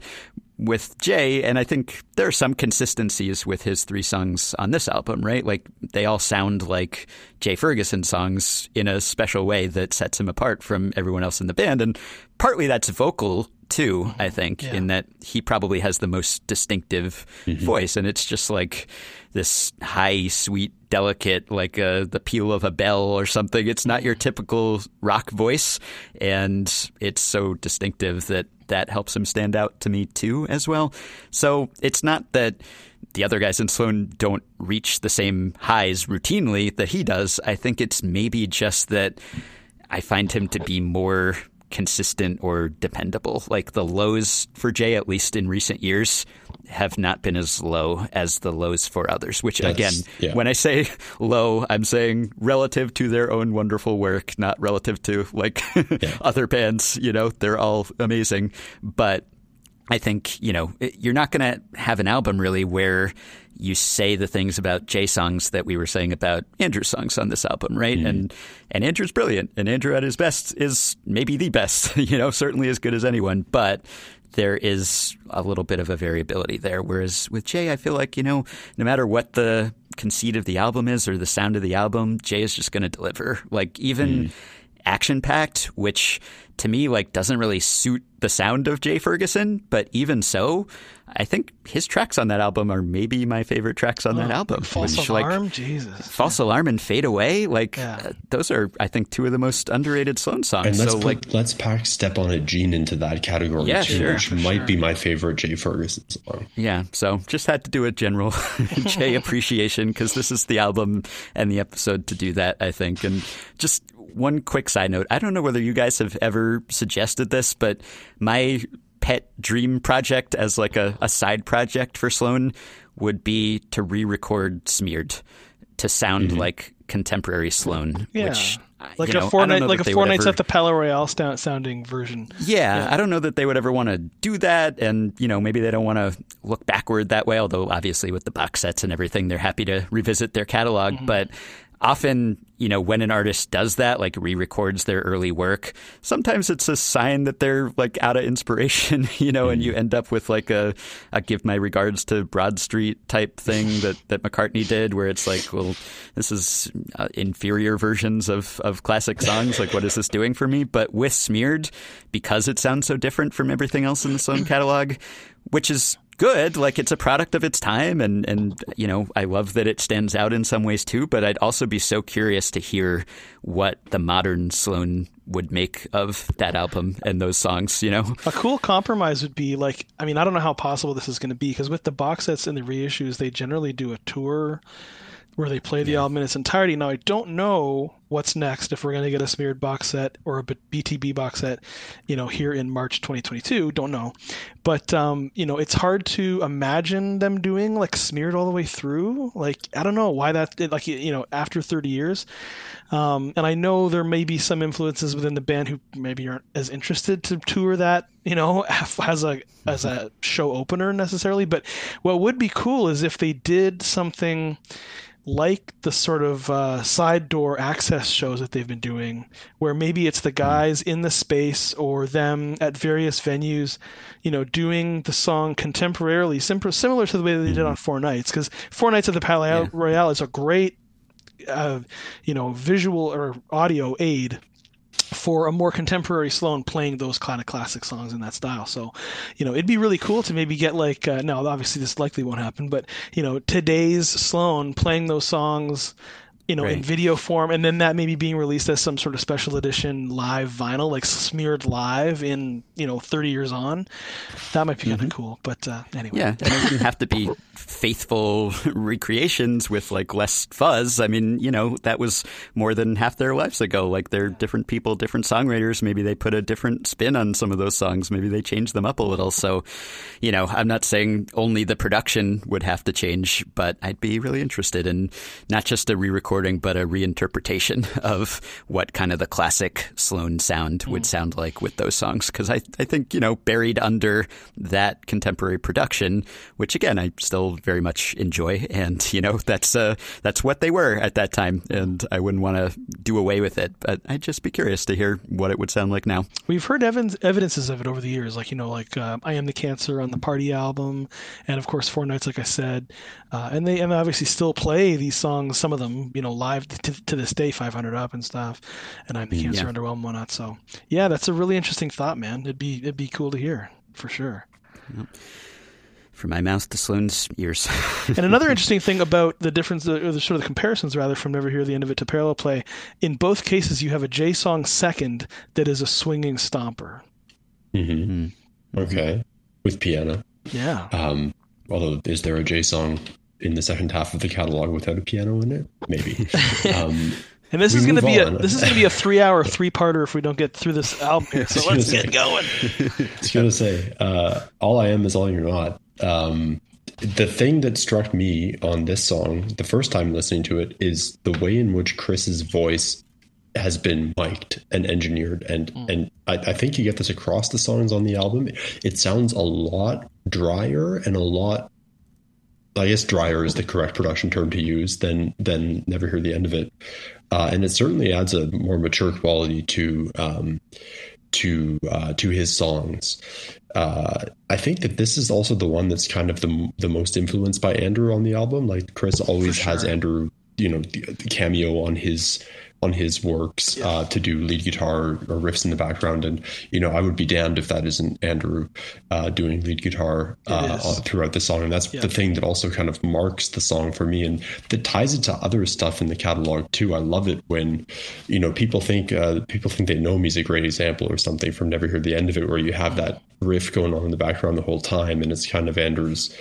I'm not sure if it's a Dorian scale. I think that's a Dorian scale, but he's doing stuff that doesn't sound akin to anything that anybody else in the band is doing, and so it kind of adds that edge behind Chris's sort of sweet vocals. But I think this is maybe the most enigmatic of the songs on the album for me, if that makes sense. Chris is usually wearing his heart on his sleeve, to quote his lyrics, but he's very upfront with what he's singing about, and obviously with a little gleam in the eye at the same time, and a wink. And this is the one where I think it's like there's some puns in here, but it's really kind of like it's coming from a different place, Yeah, I mean, for me, like you guys have been talking about Jay and Ben mentioning this is a Jay album. Like I'm a Chris guy through and through, and I love all the guys equally for sure. But I've kind of always, especially over the past 20 years, sort of edged more toward Chris. But for me, this is a bit of this. I'm going to make the case that this is a Chris album, and this song is great evidence of that. I love. First of all, just a little fun fact. This was originally called "Love This Town," I think, perhaps with different lyrics, but that was the original title. And I love the sort of herky-jerky drums in the verse. That kind of, they're just not playing sort of straight 4/4. It's like ding, and it's sort of interesting. It's kind of weird to hear at first, but it really allows the chorus to kind of drive a little more. And I imagine that if the verses had sort of just a similarly driving beat, the song would kind of sort of lose something, because when it hits that chorus, and the chorus here is, this is for me one of the top Chris songs. It's so fantastic and so catchy. It's just such a driving feeling, and the acoustic here, recorded into a cheap handheld tape recorder, similar to Not a Kid Anymore, which we'll hear later. And I think this was inspired by Street Fighting Man. But yeah, really a top Chris song. And like you mentioned, Ken, we're hearing piano flourishes from Andrew here. We're hearing guitar stings from Andrew. I feel like it's sort of akin in a way to the sort of End of Abbey Road, 400 meters vibe. I don't know, again, I'm not a guitar guy, so I don't know what scale he's existing in, but that's sort of where my mind goes. And another thing too, just in terms of the production, this one's, to me, feels a whole lot like a sort of one chord production. There aren't a lot, there really aren't any, there's no hi-hats, there's no cymbals. and that's very indicative of one chord where it's just like, bass and drums, there's some clicking going on, and then in the chorus it's just like, I'm a huge fan of no cymbals, kick, snare, and a shaker, just keep it bare, and big fan of that sound. On the subject of whose album this is, which I know is sort of a silly debate because it's all of their albums. Yeah. But you guys remember that time that Jay ranked all of Sloan's albums for Vice? I think, it was for Vice. This was back in 2015, and they had him just rank them in order of how much he liked them or was satisfied with them. And he had Action Packed and Pretty Together at the bottom at the time, but then he had Parallel Play after that, and this was, when Parallel Play was not brand new, but not old either. And his feelings about it, he sort of sums it up, and it's almost as if reading between the lines, he thinks it's sort of a Jay album, because he says, overall, I think we've made better records, but on that record, I was really happy with my own songs. He's being very diplomatic. I feel bad putting it low on the list, but I think if I take it in the context of the whole band, I think we've made better records than that. There are just a few things that knock it down a bit for me. He's not naming any names. He's not naming any songs or anything. But again, like his closing line was, it falls into that category where I don't know if I love the album as much as our other records, but I really like the songs I contributed. I think it just falls down the list as a result of the quality. So reading between the lines, I guess there are maybe some non-Jay songs that he was not, at least at the time, thrilled with. And I guess that's kind of where I am, or where Ken is also. Sure. Yeah, for sure. Fair. That's great. I'm so glad you found that. That's such a great tidbit. Not to put Jay on the spot here for kind of criticizing his bandmates in a very polite and respectful and oblique way, but well, I'm definitely going to. Sorry, go ahead, Ken. I was just going to say, if we're going to stick to this topic for a second, the one thing that doesn't make this a Chris album for me, and I mentioned that earlier, is almost the somewhat generic nature of songs like I'm Not a Kid Anymore, which I feel as though, frankly, could have been written by anybody. It's not Chris sticking to his guns. There are great puns in there.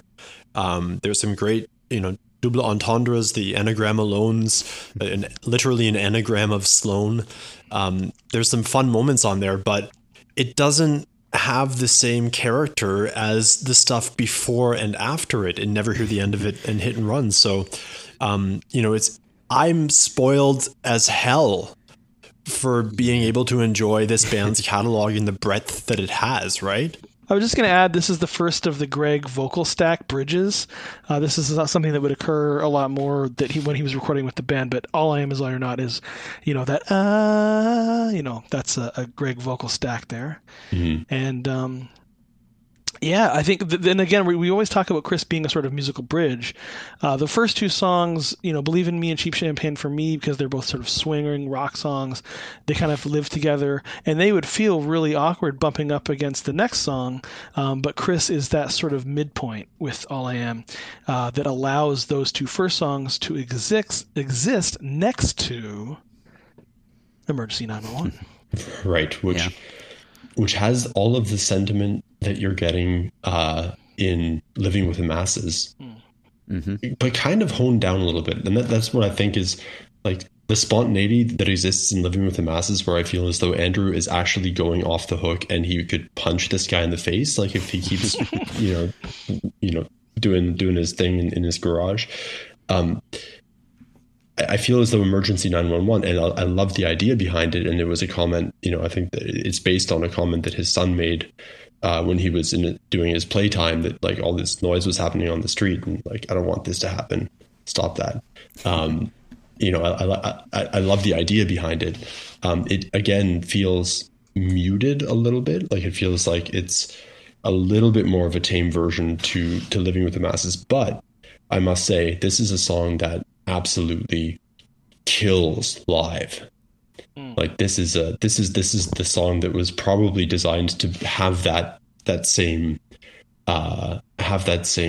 show, like momentum changing quality that Living with the Masses and HFX and SHC had for Parallel Play. Totally. Yeah. I do identify with the sentiment. Andrew's just inner cranky, get off my lawn, like as someone who grew up in New York City and has been subjected to loud noises my whole life and living in apartment buildings with noisy neighbors constantly. I feel what Andrew is feeling in these songs, but yeah, I do see it as sort of a companion piece. Like, you know, this is another case where, like, maybe if this were coming at some other point in the catalog where Never Here was not so recent and Living with the Masses was not so recent, you know, this feels like, well, we've heard a version of this song very recently, but I still enjoy it. It's just, you know, a little lesser. It's just a quickie, you know, just change the mood, change the sound, and transition to another Patrick song. And before we do, I want to say these drums on 911 really feel like Chris to me. Again, I know that Andrew traditionally does all the songs, or recording all of his own songs himself, but again, I don't know if it's just because I'm used to seeing Chris perform it live, but it really feels like him. Can't confirm, but I can confirm the fast clapping in the spoken section is Chris, Greg, and Andrew. And Andrew has had songs previously where there's sort of spoken sections, like Before I Do has that sort of like side channel outro. Trying to think of another example, but for sure he's doing it. And I love this little part where he's like so frantic and it's a great moment live too, where he steps to the mic, no guitar, and just sort of says his piece, you know, kind of just like puts it out there, and he's like very authoritative. Yeah. And it's drenched in sweat by that point. Totally. Probably. Yeah. He's like totally drenched. And it reminds me, these are not the same sort of vibes or the same, you know, feeling. But for some reason, the other sort of classic example of this is like the Blues Brothers, when in the movie when they're doing Everybody Needs Somebody, and Elwood grabs the mic and he's just like, you know, if you're out there, you know, so you could love somebody, well, you got to hold that guy, hold that girl. He's like talking to the audience and like sort of shouting at them before they get back into the chorus again. And I know this is probably not the reference in the slightest, but that's another just for me thing that, you know, I love that movie. I love those songs live. And I love that moment. We've definitely heard it and seen it throughout music history, and Andrew's doing it here, and I love that he's the one doing it, and I love his energy in this song for sure. Yeah, it's just fed up. Just gonna get up there and rant for 2 minutes. Yeah, he's good at it. Yeah. Mm-hmm. And that song slams right into Burn For It, as you said. Yeah. And for me, when we talked about Patrick, I mentioned it, and I've mentioned it on the show too, especially during the Sloancast 30 stuff. This is a top Patrick song for me. And I remember that Orange Lounge release show that I mentioned earlier that I was lucky enough to attend. This was like the real standout song of that show. Like, I remember the performance of it was crazy. And such a contrast in terms of the song itself, how it begins to where it goes. It's got this real awesome vibe at the beginning. Patrick singing with himself, which we've joked on the show about. His voice with itself is almost, because his voice is so great, it's almost like too perfect sounding. But he's sort of octave singing, and I just love the way that sounds. And then obviously as this song progresses, it just goes into the atmosphere. And I remember that big outro, when Patrick's, saying about wanting to walk through the fire. I'm like, yeah, man, I'm right with you. I'm going to fucking walk through the fire too, man. But yeah, fantastic song. Love it. Love the stacking, the layering of the guitars and the different guitar parts. He's given a shout out to the loud, proud volume freaks out there, which I think he's also doing on his Fuzzed Out project. But yeah, I just love it. This song for me is like top Patrick. Yeah, I'm with you too. It's I don't know whether I enjoy this more or Believe in Me more live. I mean, they both kind of kill.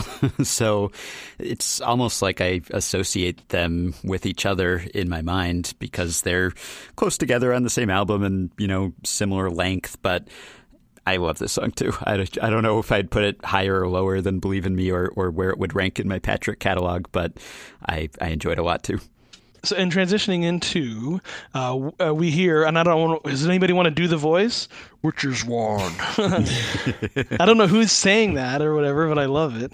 I want to mention here the drum intro. Greg had mentioned that this was actually lifted from a Jay Arner song that he and Jay had worked on in high school, and Jay Ferguson had heard it and just loved the sort of like little tight drum intro, so he borrowed it, and here it is. And as we see, and here's why this is a Triple J song. as we see in the liners, there's a tip of the hat to Jason for the D minor in the outro, and that's of course Jason Schwartzman of IMDb fame and Phantom Planet and so on. So this is a triple J-er. We've got Jay Arner at the beginning. It's a Jay Ferguson song, and Jason Schwartzman with the D minor at the end. Now you'll have to help me out, Ken, what he's referring to in terms of D minor. I mean, there's going to be a D minor in that chord progression, but does he mean that Jason, I can't say that name, Jason Schwartzman is playing, like, did he introduce that into the chord progression as a suggestion for Jay, or was that that's the impression is he that I get. playing the guitar? Or No, I think he just had the suggestion, yeah. Right. Because it does change up there. The progression does. Right. It's Witches 1 for me is sort of obviously inextricably linked to the video. Like, I know the video came out afterwards, probably in 2009, beginning in 2009. Mm-hmm. Great video by Scott Cudmore, who's done some really cool music videos. Totally. And first of all, I might have dreamt this. I recall there being an ad for extras to go do that video, and I think it was shot in the Ottawa Valley. I think that it was shot somewhere up near Renfrew. I might be dreaming this. Like, this could seriously. I have a terrible memory, and I remember kicking myself that I'd moved to Halifax about a year and a half earlier, because if there's anything that I wanted to have done, it's be in a Sloan music video, as many people who have been on this podcast have. But it stands out for me of all of the Sloan music videos because it's not them. I mean, there are cameo appearances behind masks and such, but it's actors. It's a music video that's a film basically, and it's. I can't not think of like a wintry Ottawa Valley landscape when I listen to Witches 1 now. I'm not sure really, if there's... Yeah, it's so cinematic and artsy in a way that Sloan videos typically are not. I mean, usually you'd expect it would just be like Sloan playing Witches 1, maybe like looking sort of 60s or something, but it's not that at all. So, it's a total outlier, really. I wonder if Scott Cudmore is maybe an Ottawa guy, and that's how that came together. Like, they were in the area anyway on tour, and that sort of worked out. Not sure. But to kind of go through the video really quickly, the lead female cult member is, of course, Chris's better half, Rebecca, and her sister Jamie is the sort of female youth lead. And interesting. I mean, it's kind of crazy. Like, Andrew is sort of the cult leader with the mask. I don't know if that's like a goat head or what, that skull. I want to say that I've seen it in his studio. Like, when he shows videos and pictures of his studio, I swear I've seen it hanging up in there. There's all this sort of, they're clearly like it's some sort of cult or something, and they're being, I don't know if the girls are being indoctrinated or something through this kiss that's going on, and then Andrew comes out to sort of do the big initiation, and of course here comes Chris and Jay and Patrick as like a sort of like news team who are like breaking onto the scene to kind of like, what the hell is this? And it's got like a sort of Alex Jones at Bohemian Grove kind of thing going on, very silly, and it's so funny to see Patrick and Jay following Chris with his mic, and they've got the boom and the camera and stuff. And you see Jay corpsing the whole time. He's just loving it. Such a cool, inventive, creative video for an amazing song. Yeah. The song is just, I mean, it's like a perfect pop song. It just, it goes down so easy. It's just like instantly memorable and catchy. It's another song that like you'll be singing along by the time the song is over, even if it's the first time you've heard it. Yeah. And yet it also has that aspect of like semi-mystical, occult kind of fantasy element to it, which makes it more memorable than if this were just sort of a standard, sappy sort of love song to go along with the very sweet melody. And so I don't know that I completely follow the narrative of the song or the video, but just the fact that it has that air to it, I think only enhances, I don't know that the imagery matches the music really. And the fact that they're almost discordant in my mind is more of a feature than a bug for me. It makes it less kind of, this is just another disposable pop song that's kind of catchy. It also has this strange air to it that you don't typically hear in a Sloan song or any song of this sort. Yeah. I mean, we've discussed this song at length, and as well as the next song on the Slonecast 30, but I will say this, it's the sister song to Cheap Champagne, right? I mean, it's musically taking a lot of the same cues. I think the production is quite similar to what we're hearing in Cheap Champagne, and it's for me also something that maybe sets a departure from what Jay was doing in Never Hear the End of It, where we hear him going into a number of different styles. And I'm thinking like At the End of the Race has very little similar with Witch's Wand, or Before the End of the Race, sorry. Whereas it might have a lot more in common with what's happening on Double Cross, for example. I feel as though that, you know, the shimmering guitar sounds that he's using, the trem guitar sounds that he's using, maybe the way in which he's using piano as well. And Jay uses piano a lot of the time almost as a rhythm instrument and not really as a percussive instrument and not really as a lead or rhythm instrument. And I feel as though that's done to perfection here on Witch's Wand. Yeah, we talk on the show a lot about Jay's sort of like extreme 90-degree, you know, inversion to just like incredible pop writing, you know, like cutting the fat, and we'll kind of get into this with another song on the record, but you know, and then this is a guy who, you know, had written Snowsuit Sound and Junior Panthers, you know, in the 90s, and the quality that he is you know, putting out here is just off the charts. And again, we're talking about a record that is a baby brother or an afterthought in some arguments to Never Hear the End of It. For me, riddled with classics like Witch's Wand. And speaking of classics, Ken. Right. So The Dogs is, which we've talked about again extensively on Slonecast 30, in which we had a triptych of consecutive parallel play songs, interestingly, but The Dogs is for me the one that took the longest to warm up to, but the one that I'm happiest about having warmed up to. It is a journey into Andrew's mind space. It is it's musically just, you know, I think one of the subtlest but most beautiful expressions in the catalog of taking one simple loop or one simple idea and fleshing that out into an entire song. And the way in which, as you mentioned earlier, Rob, you start getting stacking elements throughout the song without even noticing it. And then you've got these soaring harmonies happening. And if you listen to the bass at the end too, the bass is doing crazy shit. And you don't even know it because you're drawn through this. So carefully. To steal a line from Aaron Pinto, who's stealing a line from Jason Schwartzman, the bass on this song is "It needs medicine. It's so sick." The whole thing, like the whole package, and I'm not sure that he did this on purpose. I'm not sure that, I don't know. Like, this is the thing with Andrew, is I don't know if this is a song that he wrote in 5 minutes or if it's a song that he needed 5 months to write. You know, and I think that that's the part of the mastery of this guy is he can make things that I'm sure require a lot of effort seem effortless, and on the other hand, he can make things, I'm sure, that are very simple quite complex too, right? Mm-hmm. Yeah, I think I remember this being a bit of a grower for me as well, because at first I felt like this is a little drony, maybe, you know, it's like a little samey or something. And I think you just kind of have to embrace that vibe of the song. It's almost like that quote I read earlier where he said he was going for repetitive and hypnotic but tuneful on Too Many. And maybe it doesn't quite get there for us, but on this, it totally gets there. So as I was saying, like, I see this as just sort of like the warm up for his later, more elaborate song suite style, you know, heavily produced, very creative, layered type experiments. But I have also learned to love this song over time.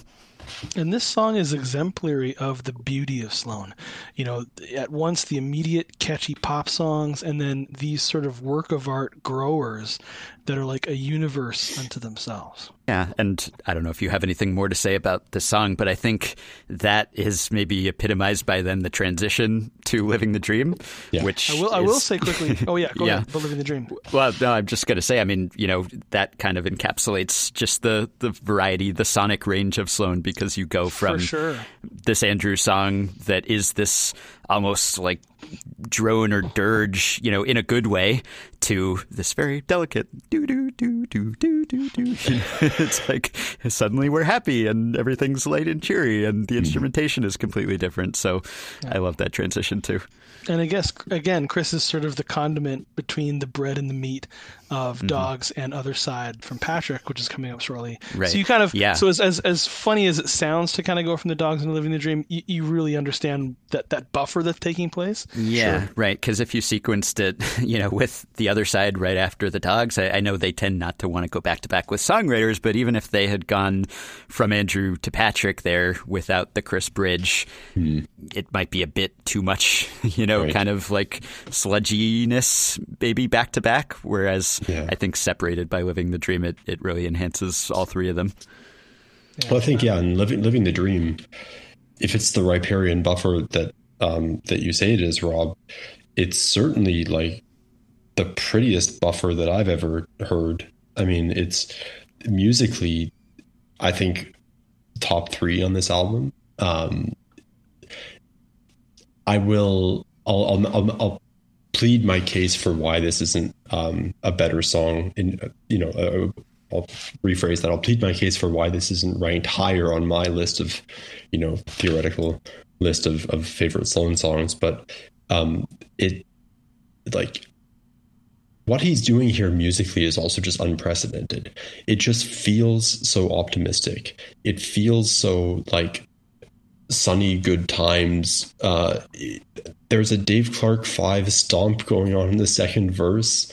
Like the fidelity of the production in the chorus and the way that the vocals are melded together. It's just fantastic.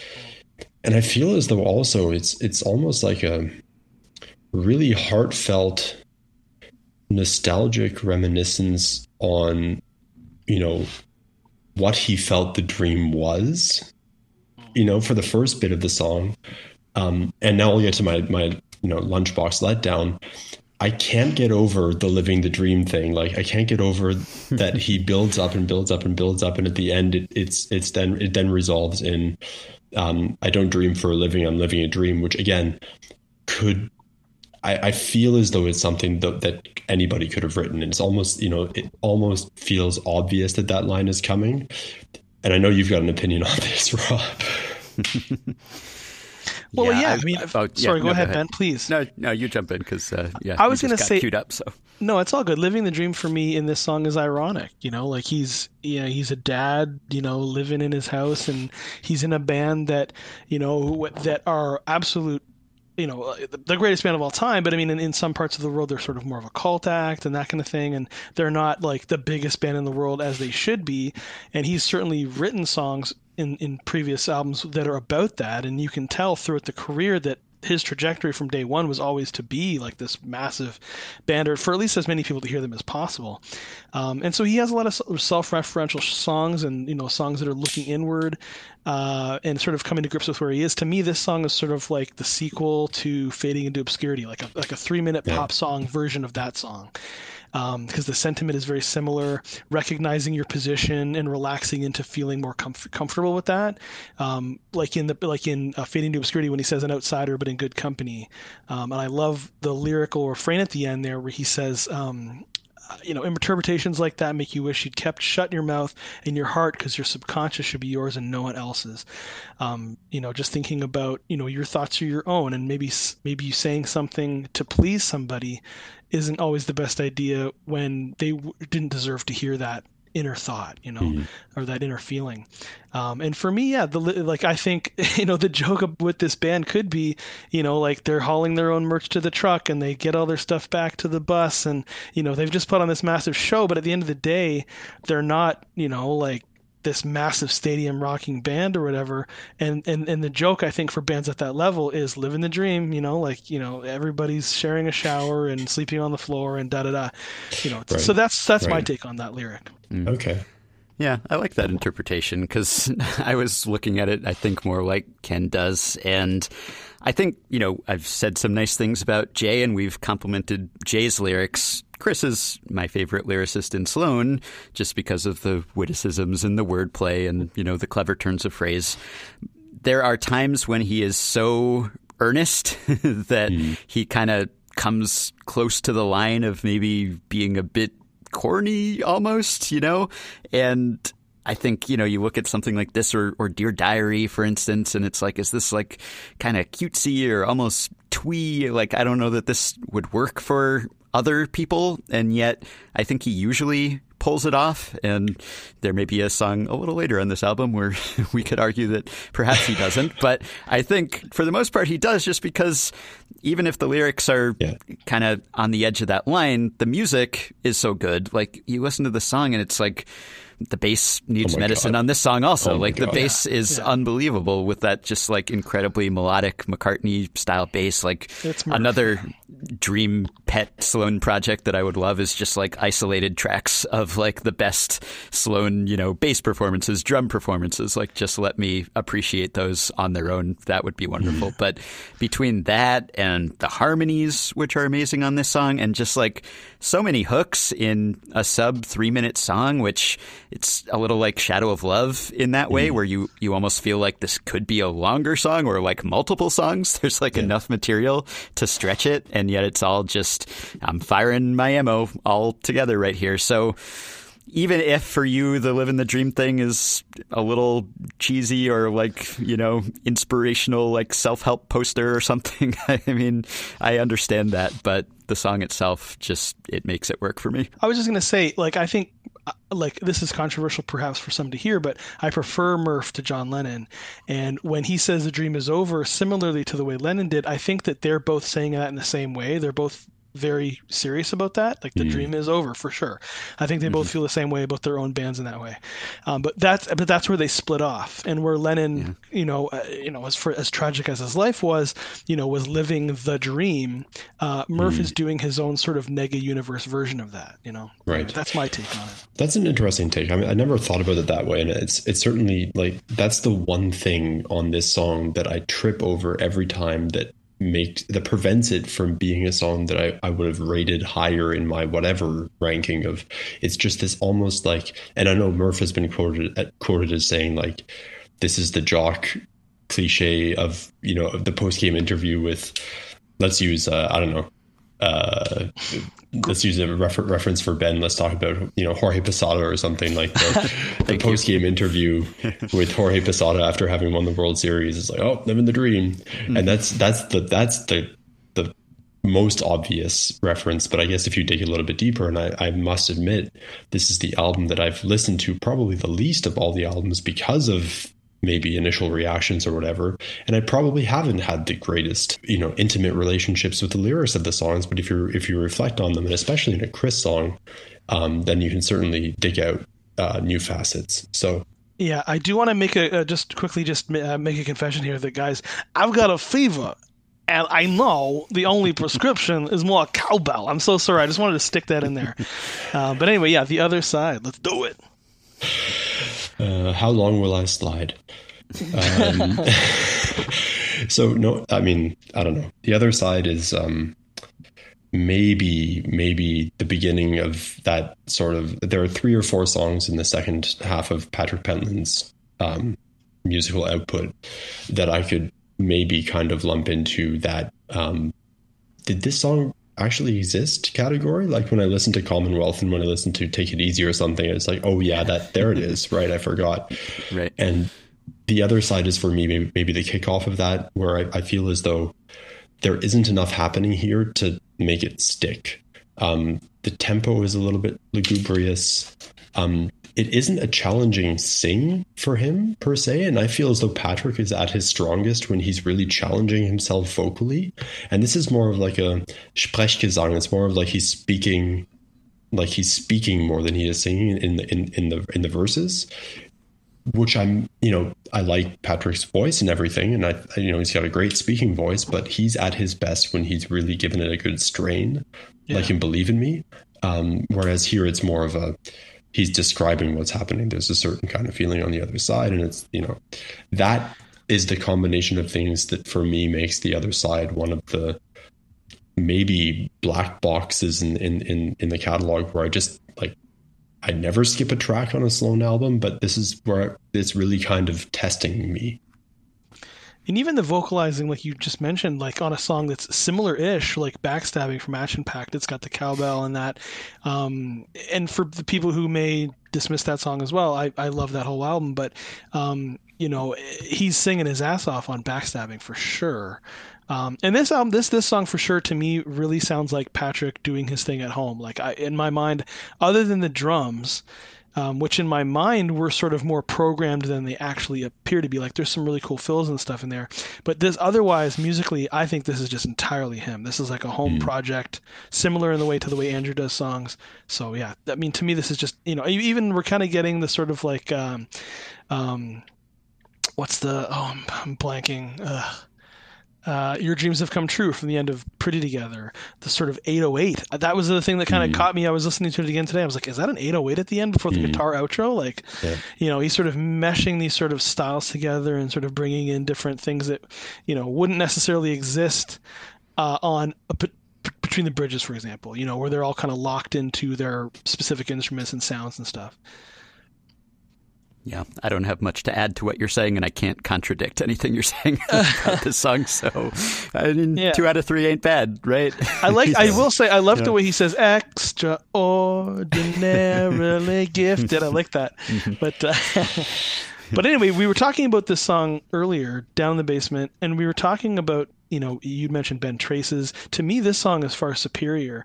And for the reasons I mentioned earlier, it's sort of the story of the band in a way. Like, to me, that's what it really feels like. You know, he mentions his sisters.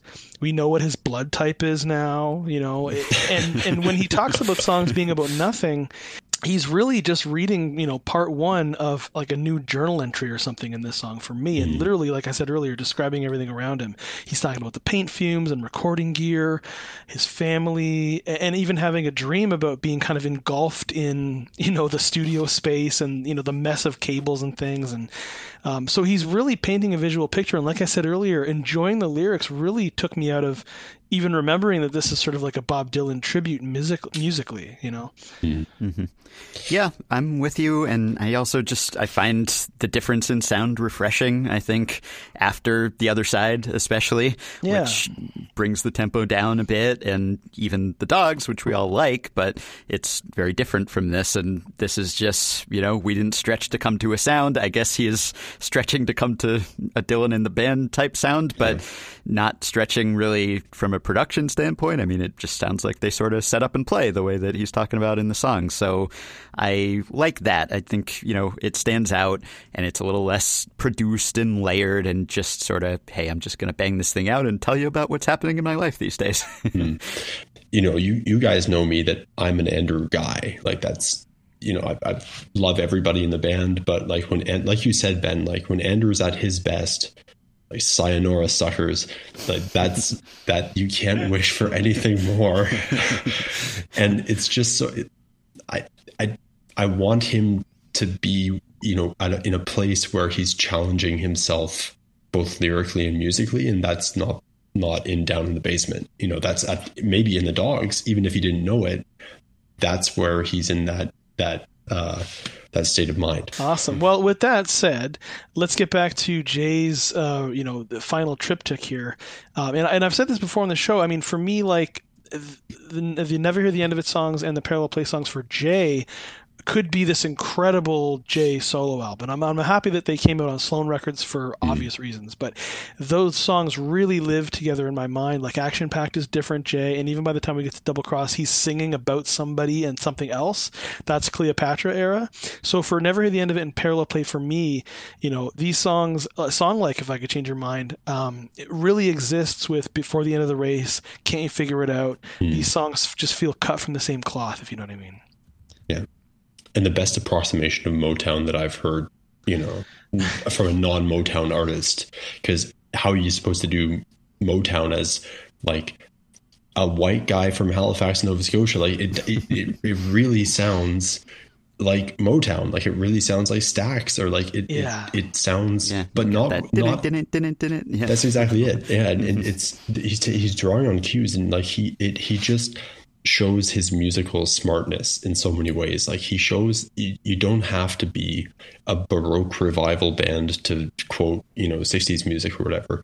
You can do it in a tasteful way and in a modern and relevant way by knowing how old music was built and by knowing what distinguishes Motown from other music of that era. And he does that in such a great way. And it's the way the piano is mic'd, and it's the way the structure between the verse and the middle eight, and how that's kind of setting up the tension. And like, it's without, I claim without the songs around it, and this is again my skewed perception of Parallel Play, but without the material around it, I feel as though this would be a song that gets a lot more attention. Mm-hmm. Fair enough. Yeah, and I was just going to say, big shout out to Nick Turturro mixing. For sure. Yeah, for the whole album, but the song in particular. It doesn't hog the spotlight. It doesn't outstay its welcome, as I hope I'm not currently doing. It's just like it gets in, it gets out. It's 2 minutes, 7 seconds, and yet it feels like a fully formed song. It's not like Emergency 911, which is just a tad shorter, but it's, that's more, I'm just going to get up there and vent, right? Whereas this feels like, a produced and planned out song, just intricately crafted, and yet also just sanded down to the second. Like every second counts in this song, Not that I want it to end, like I wouldn't turn down more of this song, but it feels like it's the length that it should be, and yet it feels like longer than it is, but in a good way, not like it's stretched. It just feels like that was all in 2 minutes, For sure. And this is what we've been talking about. Jay cutting the fat, delivering perfect pop music. He's been doing it for albums now and will continue to do so. And yeah, I mean, hats off to him. And this is obviously Chris on drums as well, by the way, which I'm always freaked out when I find out a song, years later is Chris playing drums. I'm fine with it. He's amazing. He's an amazing drummer, but yeah, it's always crazy to be like, oh, that was Murphy. You're going to tell me like next that Money City Maniacs is Murph on drums or something. But Jay is, I think he's aware of like when he's got a good thing. He's got to be aware of when he's got a good thing, because he's maybe the guy that has like the least grizzle on his in his catalog. Like I think he comes into the sessions maybe also with the fewest amount of songs and then keeps them, but like he really works on his ideas.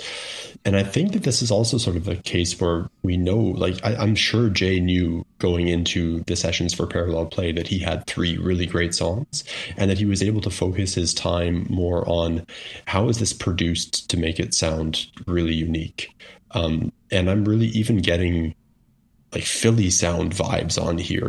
This could be a fucking Spinners song or something. It's sort of, or Later Temptations. Like this is 70s Motown, like Later Temptations, even early Philly sound stuff. And that just is a testament to the dude's versatility, and that you don't have to be a big giant music nerd to appreciate the sound. It's like, fuck the dudes at Spin Magazine who called Never Hear the End of It art pop. I didn't even know what art pop was in 2006, listening to Never Hear the End of It. I like the sound, you don't have to be, I'm not a huge music head. Like you guys are bigger music heads than I am. And a lot of the bands whose names Sloan and Jay Ferguson drop as their references, I don't know who those bands are, but I can listen to the music and it speaks to me in a way that, is relatable. So, to do that, to put out a song like If I Could Read Your Mind, If I Could Change Your Mind, not Gordon Lightfoot. If I Could Change Your Mind, and not have it be like this kind of arrogant, snobbish music hipster nerd type thing. I think that's also an art. Mm-hmm.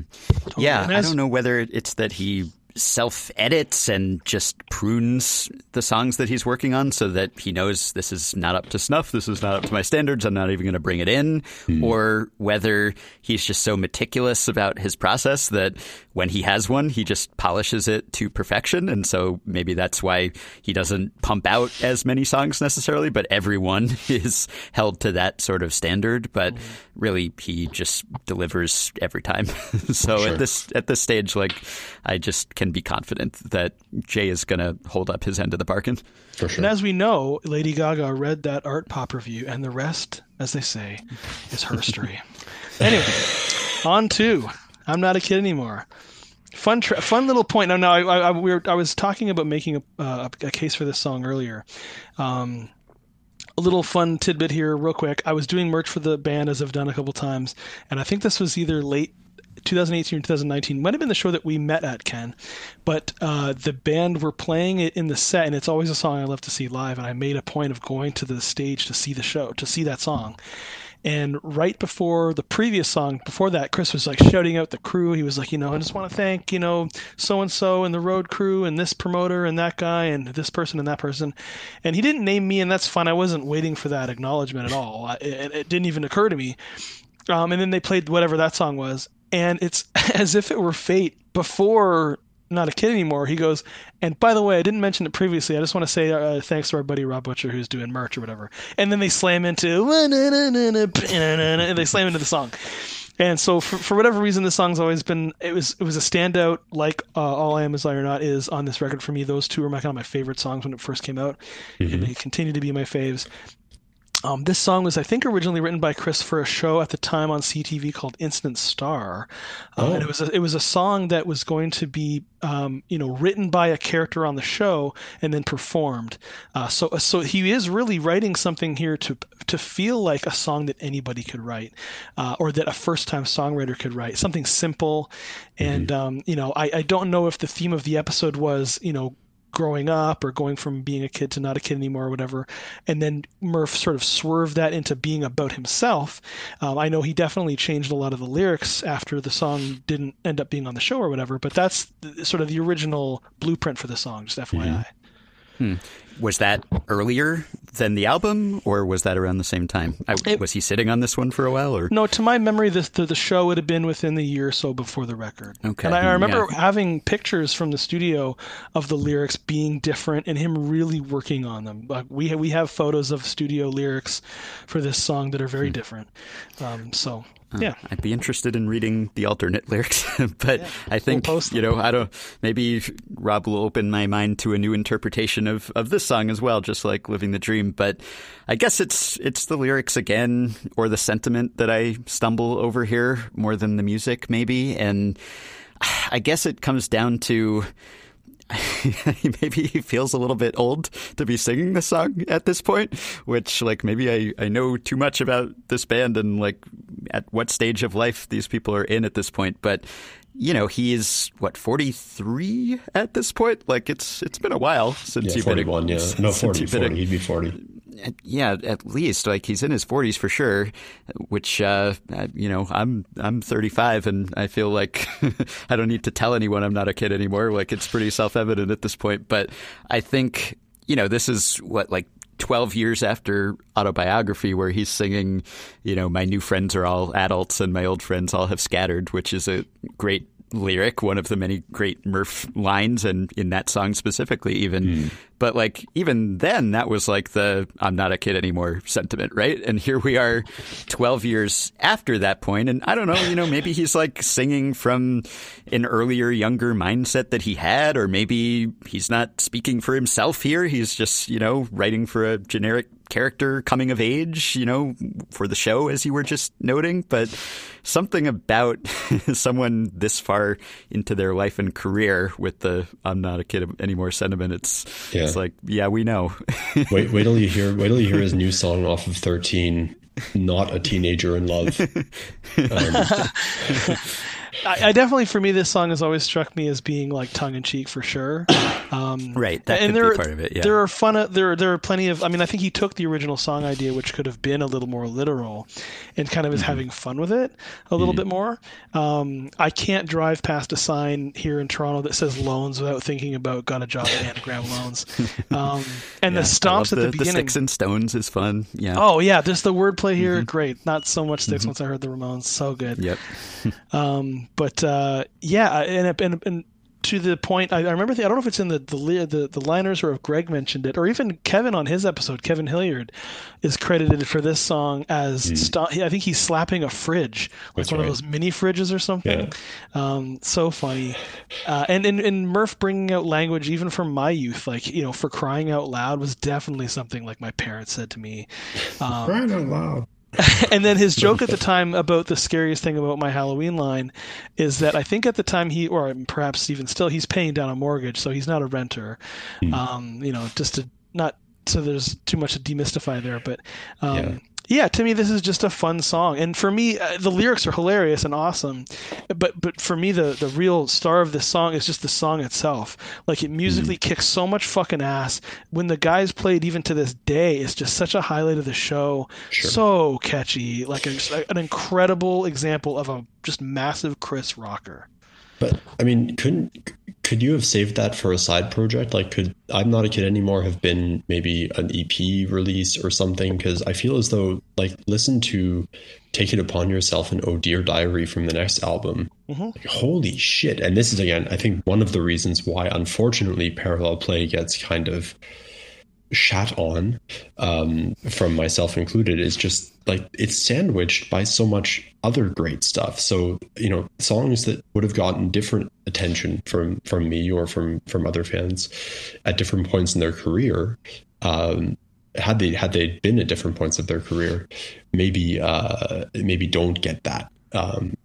But again, it's within this context of the second half of Parallel Play, and it's another song for me that is just, it's a little bit generic, right? It's a little bit that, topic that maybe anybody can sing about. So had it been maybe the third song on the album or something, I'm not sure, maybe it would have been a different take.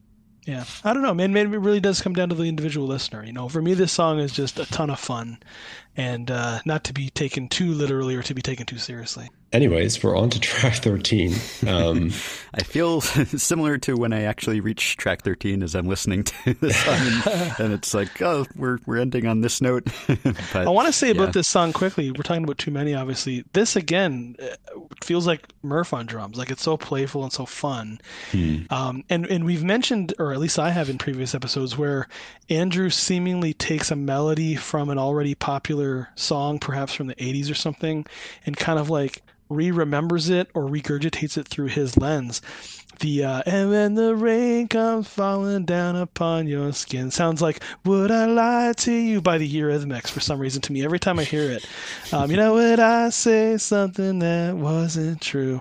And maybe I've just seen One Crazy Summer too many times, but anyway, I always think of that song when I hear this one. But like we were saying earlier, I mean, this is, kudos to Andrew for, appreciating a style and shooting for it. You know what I mean? Like, because when you think about his influence here, he is kind of nailing it. And whether it goes with the rest of the album or with the rest of the catalog or with them as a band or whatever is, arguable. To me, and honestly, I remember when I first heard this album, this was definitely the song where I was just like, but hearing it, with new ears and listening to it even today, I'm just like, this song is just fun. And I'm sure playing it live would have been a blast for him too. So, and a different flavor, live? A different color. They must have. I don't know. They must have played it. I'd be curious to go back and look. The thing about Parallel Play, and this taints my perception of any Sloan album, is I think I saw 2 shows or 1 show on the Parallel Play tour. I didn't see that many, and it was right before I moved to Europe. And I know that my nostalgic association of a song or an album, with the tour is very much responsible for my esteem of the album, for my ranking of the album. And Never Hear the End of It, the tour for Never Hear the End of It was something that, is, I build it up to be this big, giant, amazing time in my life. And the same goes for Action Packed and Pretty Together. Like, that was the point in time when I was really a young adult and independent and going to shows and following the band around and meeting friends. And, you have all these great kind of dewy-eyed memories about those tours. And Parallel Play, I saw, 1 show. I saw them open for Lenny Kravitz at the Metro Center in Halifax, where they did not play any Parallel Play songs. So I don't count that as a Parallel Play show. But I left for the Lenny Kravitz part, by the way. it was a free ticket. And anyways, but I think that, like, you know, there are songs on this album which are probably meant for a live setting. You know, I'm thinking about Emergency 911. That's, you know, the momentum shifter in the live set. And there are songs from here that are a lot more, you know, a lot more meant for private listening. And, you know, maybe If I Could Change Your Mind is one of those. Whereas there are songs on here where I don't know that they were meant for either of those settings. You know, I'm not sure. Did they play too many? And we'll have to get into set lists or something after this. I don't recall ever having seen a video of this being done live. It's, you know, to put it nicely, it's a song that maybe lives up to its name. I'll say this for Too Many. Andrew was not wrong when he said there's too many people fighting wars that can't be won. For sure. That's true. Yeah, absolutely. Yeah, he was prescient in that sense. And yes, I do appreciate that he's stretching himself the way that the band still does, even more than 30 years into their career, whether it's trying something creative with an album as a whole or just trying something different with a song. They're still questing musically at times instead of just, you know, touring exclusively on their old songs or just churning out the same thing every time. And so not every experiment is going to work as well. But the fact that there are still those experiments is part of what makes them appeal to me so much. And I'll say also, I remember, like, when this came out, because I had just discovered Sloan, you know, just the idea of the album and the album title and the sense that they were not writing together. This is something that, you know, people say about the Beatles in the years before they broke up. You know, they were writing separately and they weren't on the same wavelength anymore. And I was worried at the time, like, does this like foreshadow something? Like, is Sloan splintering in some way? And will I their don't know last whether song be Too Many? Don't go out that way. At least, like, wait for Get Out of Bed or something. But yeah, I feel like, and I remember reading, I believe in the book Have Not Been the Same, that I think Sloan went through some sort of group therapy at this time. I believe that book says. I don't know whether it was during this album or after this album, immediately after it, but around that time. And that was not the first time, I think. And even when I talked to Chris and Jay, I guess it was back in 2018 for that article I wrote, you know, they acknowledged, like, you're in a band with the same group of guys long enough. Like, there are some grudges and riffs that develop. And as a Sloan fan, you're always kind of like, you know, not knowing what's going on, obviously, with the internal dynamics of a band and a group of friends and longtime collaborators. But, you know, you're looking for any, like, cracks in the foundation and feeling like, oh, I hope these guys are getting along. I want them to stay together and keep touring and making music forever. You know, it's almost like you hope your parents aren't fighting and are going to separate or something. And so the fact that we are now many years on from Parallel Play and they're still together and they're still touring and they're still recording and nothing has changed except that time has moved on and they have continued to make great music. I'm grateful for that, and that I didn't discover Sloan just on the precipice of something. So I've gotten to enjoy half their career to this point, and I hope there are many more productive and happy years ahead. Yeah. Hear. It's crazy that this album is almost 14 years old. That is unbelievable. And I mean, that's the big takeaway for me. One, that I'm so thankful that the band still exists, that they're still around. We're, like, right at the edge of album 13 coming out at some point, I would imagine, in the future. And they've improved, and, you know, with age, as far as I'm concerned, and I'm just so happy that they're still around, like I was saying. And what was my other point? My other wrap-up point? Oh yeah, my other point would be, as it has been with other episodes, is if you haven't heard this record in a while, if you haven't given it a chance, or listen to it, pull it out, listen with new ears. There's so much great here to enjoy. There might be things that you might disagree with us about, and, you know, there are songs that we weren't such a fan of, but you really love that song, and vice versa. So at the end of the day, it may have been overshadowed by the albums on either side. But in the grand scheme of things, you know, for people especially getting into the band today who didn't experience it that way, you know, there is so much here. There's so much gold here, as we talked about. that I think it's worth a re-listen for sure. And I hope that anybody listening to this show, if you haven't heard the record in a while, please go check it out, whether it be Bandcamp or if you pick up a copy from their website or whatever. It's just there's so much greatness here. Yeah. If this is the low point, which, you know, it isn't for all of us necessarily, but if it is for you or for Ken or for anyone, I mean, what a high low point. Many bands never make an album this good. So if this is, as unspecial as Sloan gets and it's still this special, well, that's just a testament to the consistency and the quality that they have maintained for decades now. I want to reiterate, this is my personal opinion of this album. I know people whose favorite Sloan album is Parallel Play. Like, it goes to show you this band has a range and a depth in their catalog that can appeal to all kinds of different listeners. So, get your friends into this band, get them to listen to all fucking 12 of the studio albums and more. And I'm sure you'll make some new musical friends for life. But this, as you mentioned, Ben, is a testament to really the depth of what they can do. And what a great place to maybe tie a bow on the episode. I just want to say, Ben, dude, thank you again so much, man, for chatting with us about this amazing album and for sharing your personal story, which just definitely got me a little choked up listening to it. So cool. And we'll definitely be sharing, the video that you sent us and some other things like that.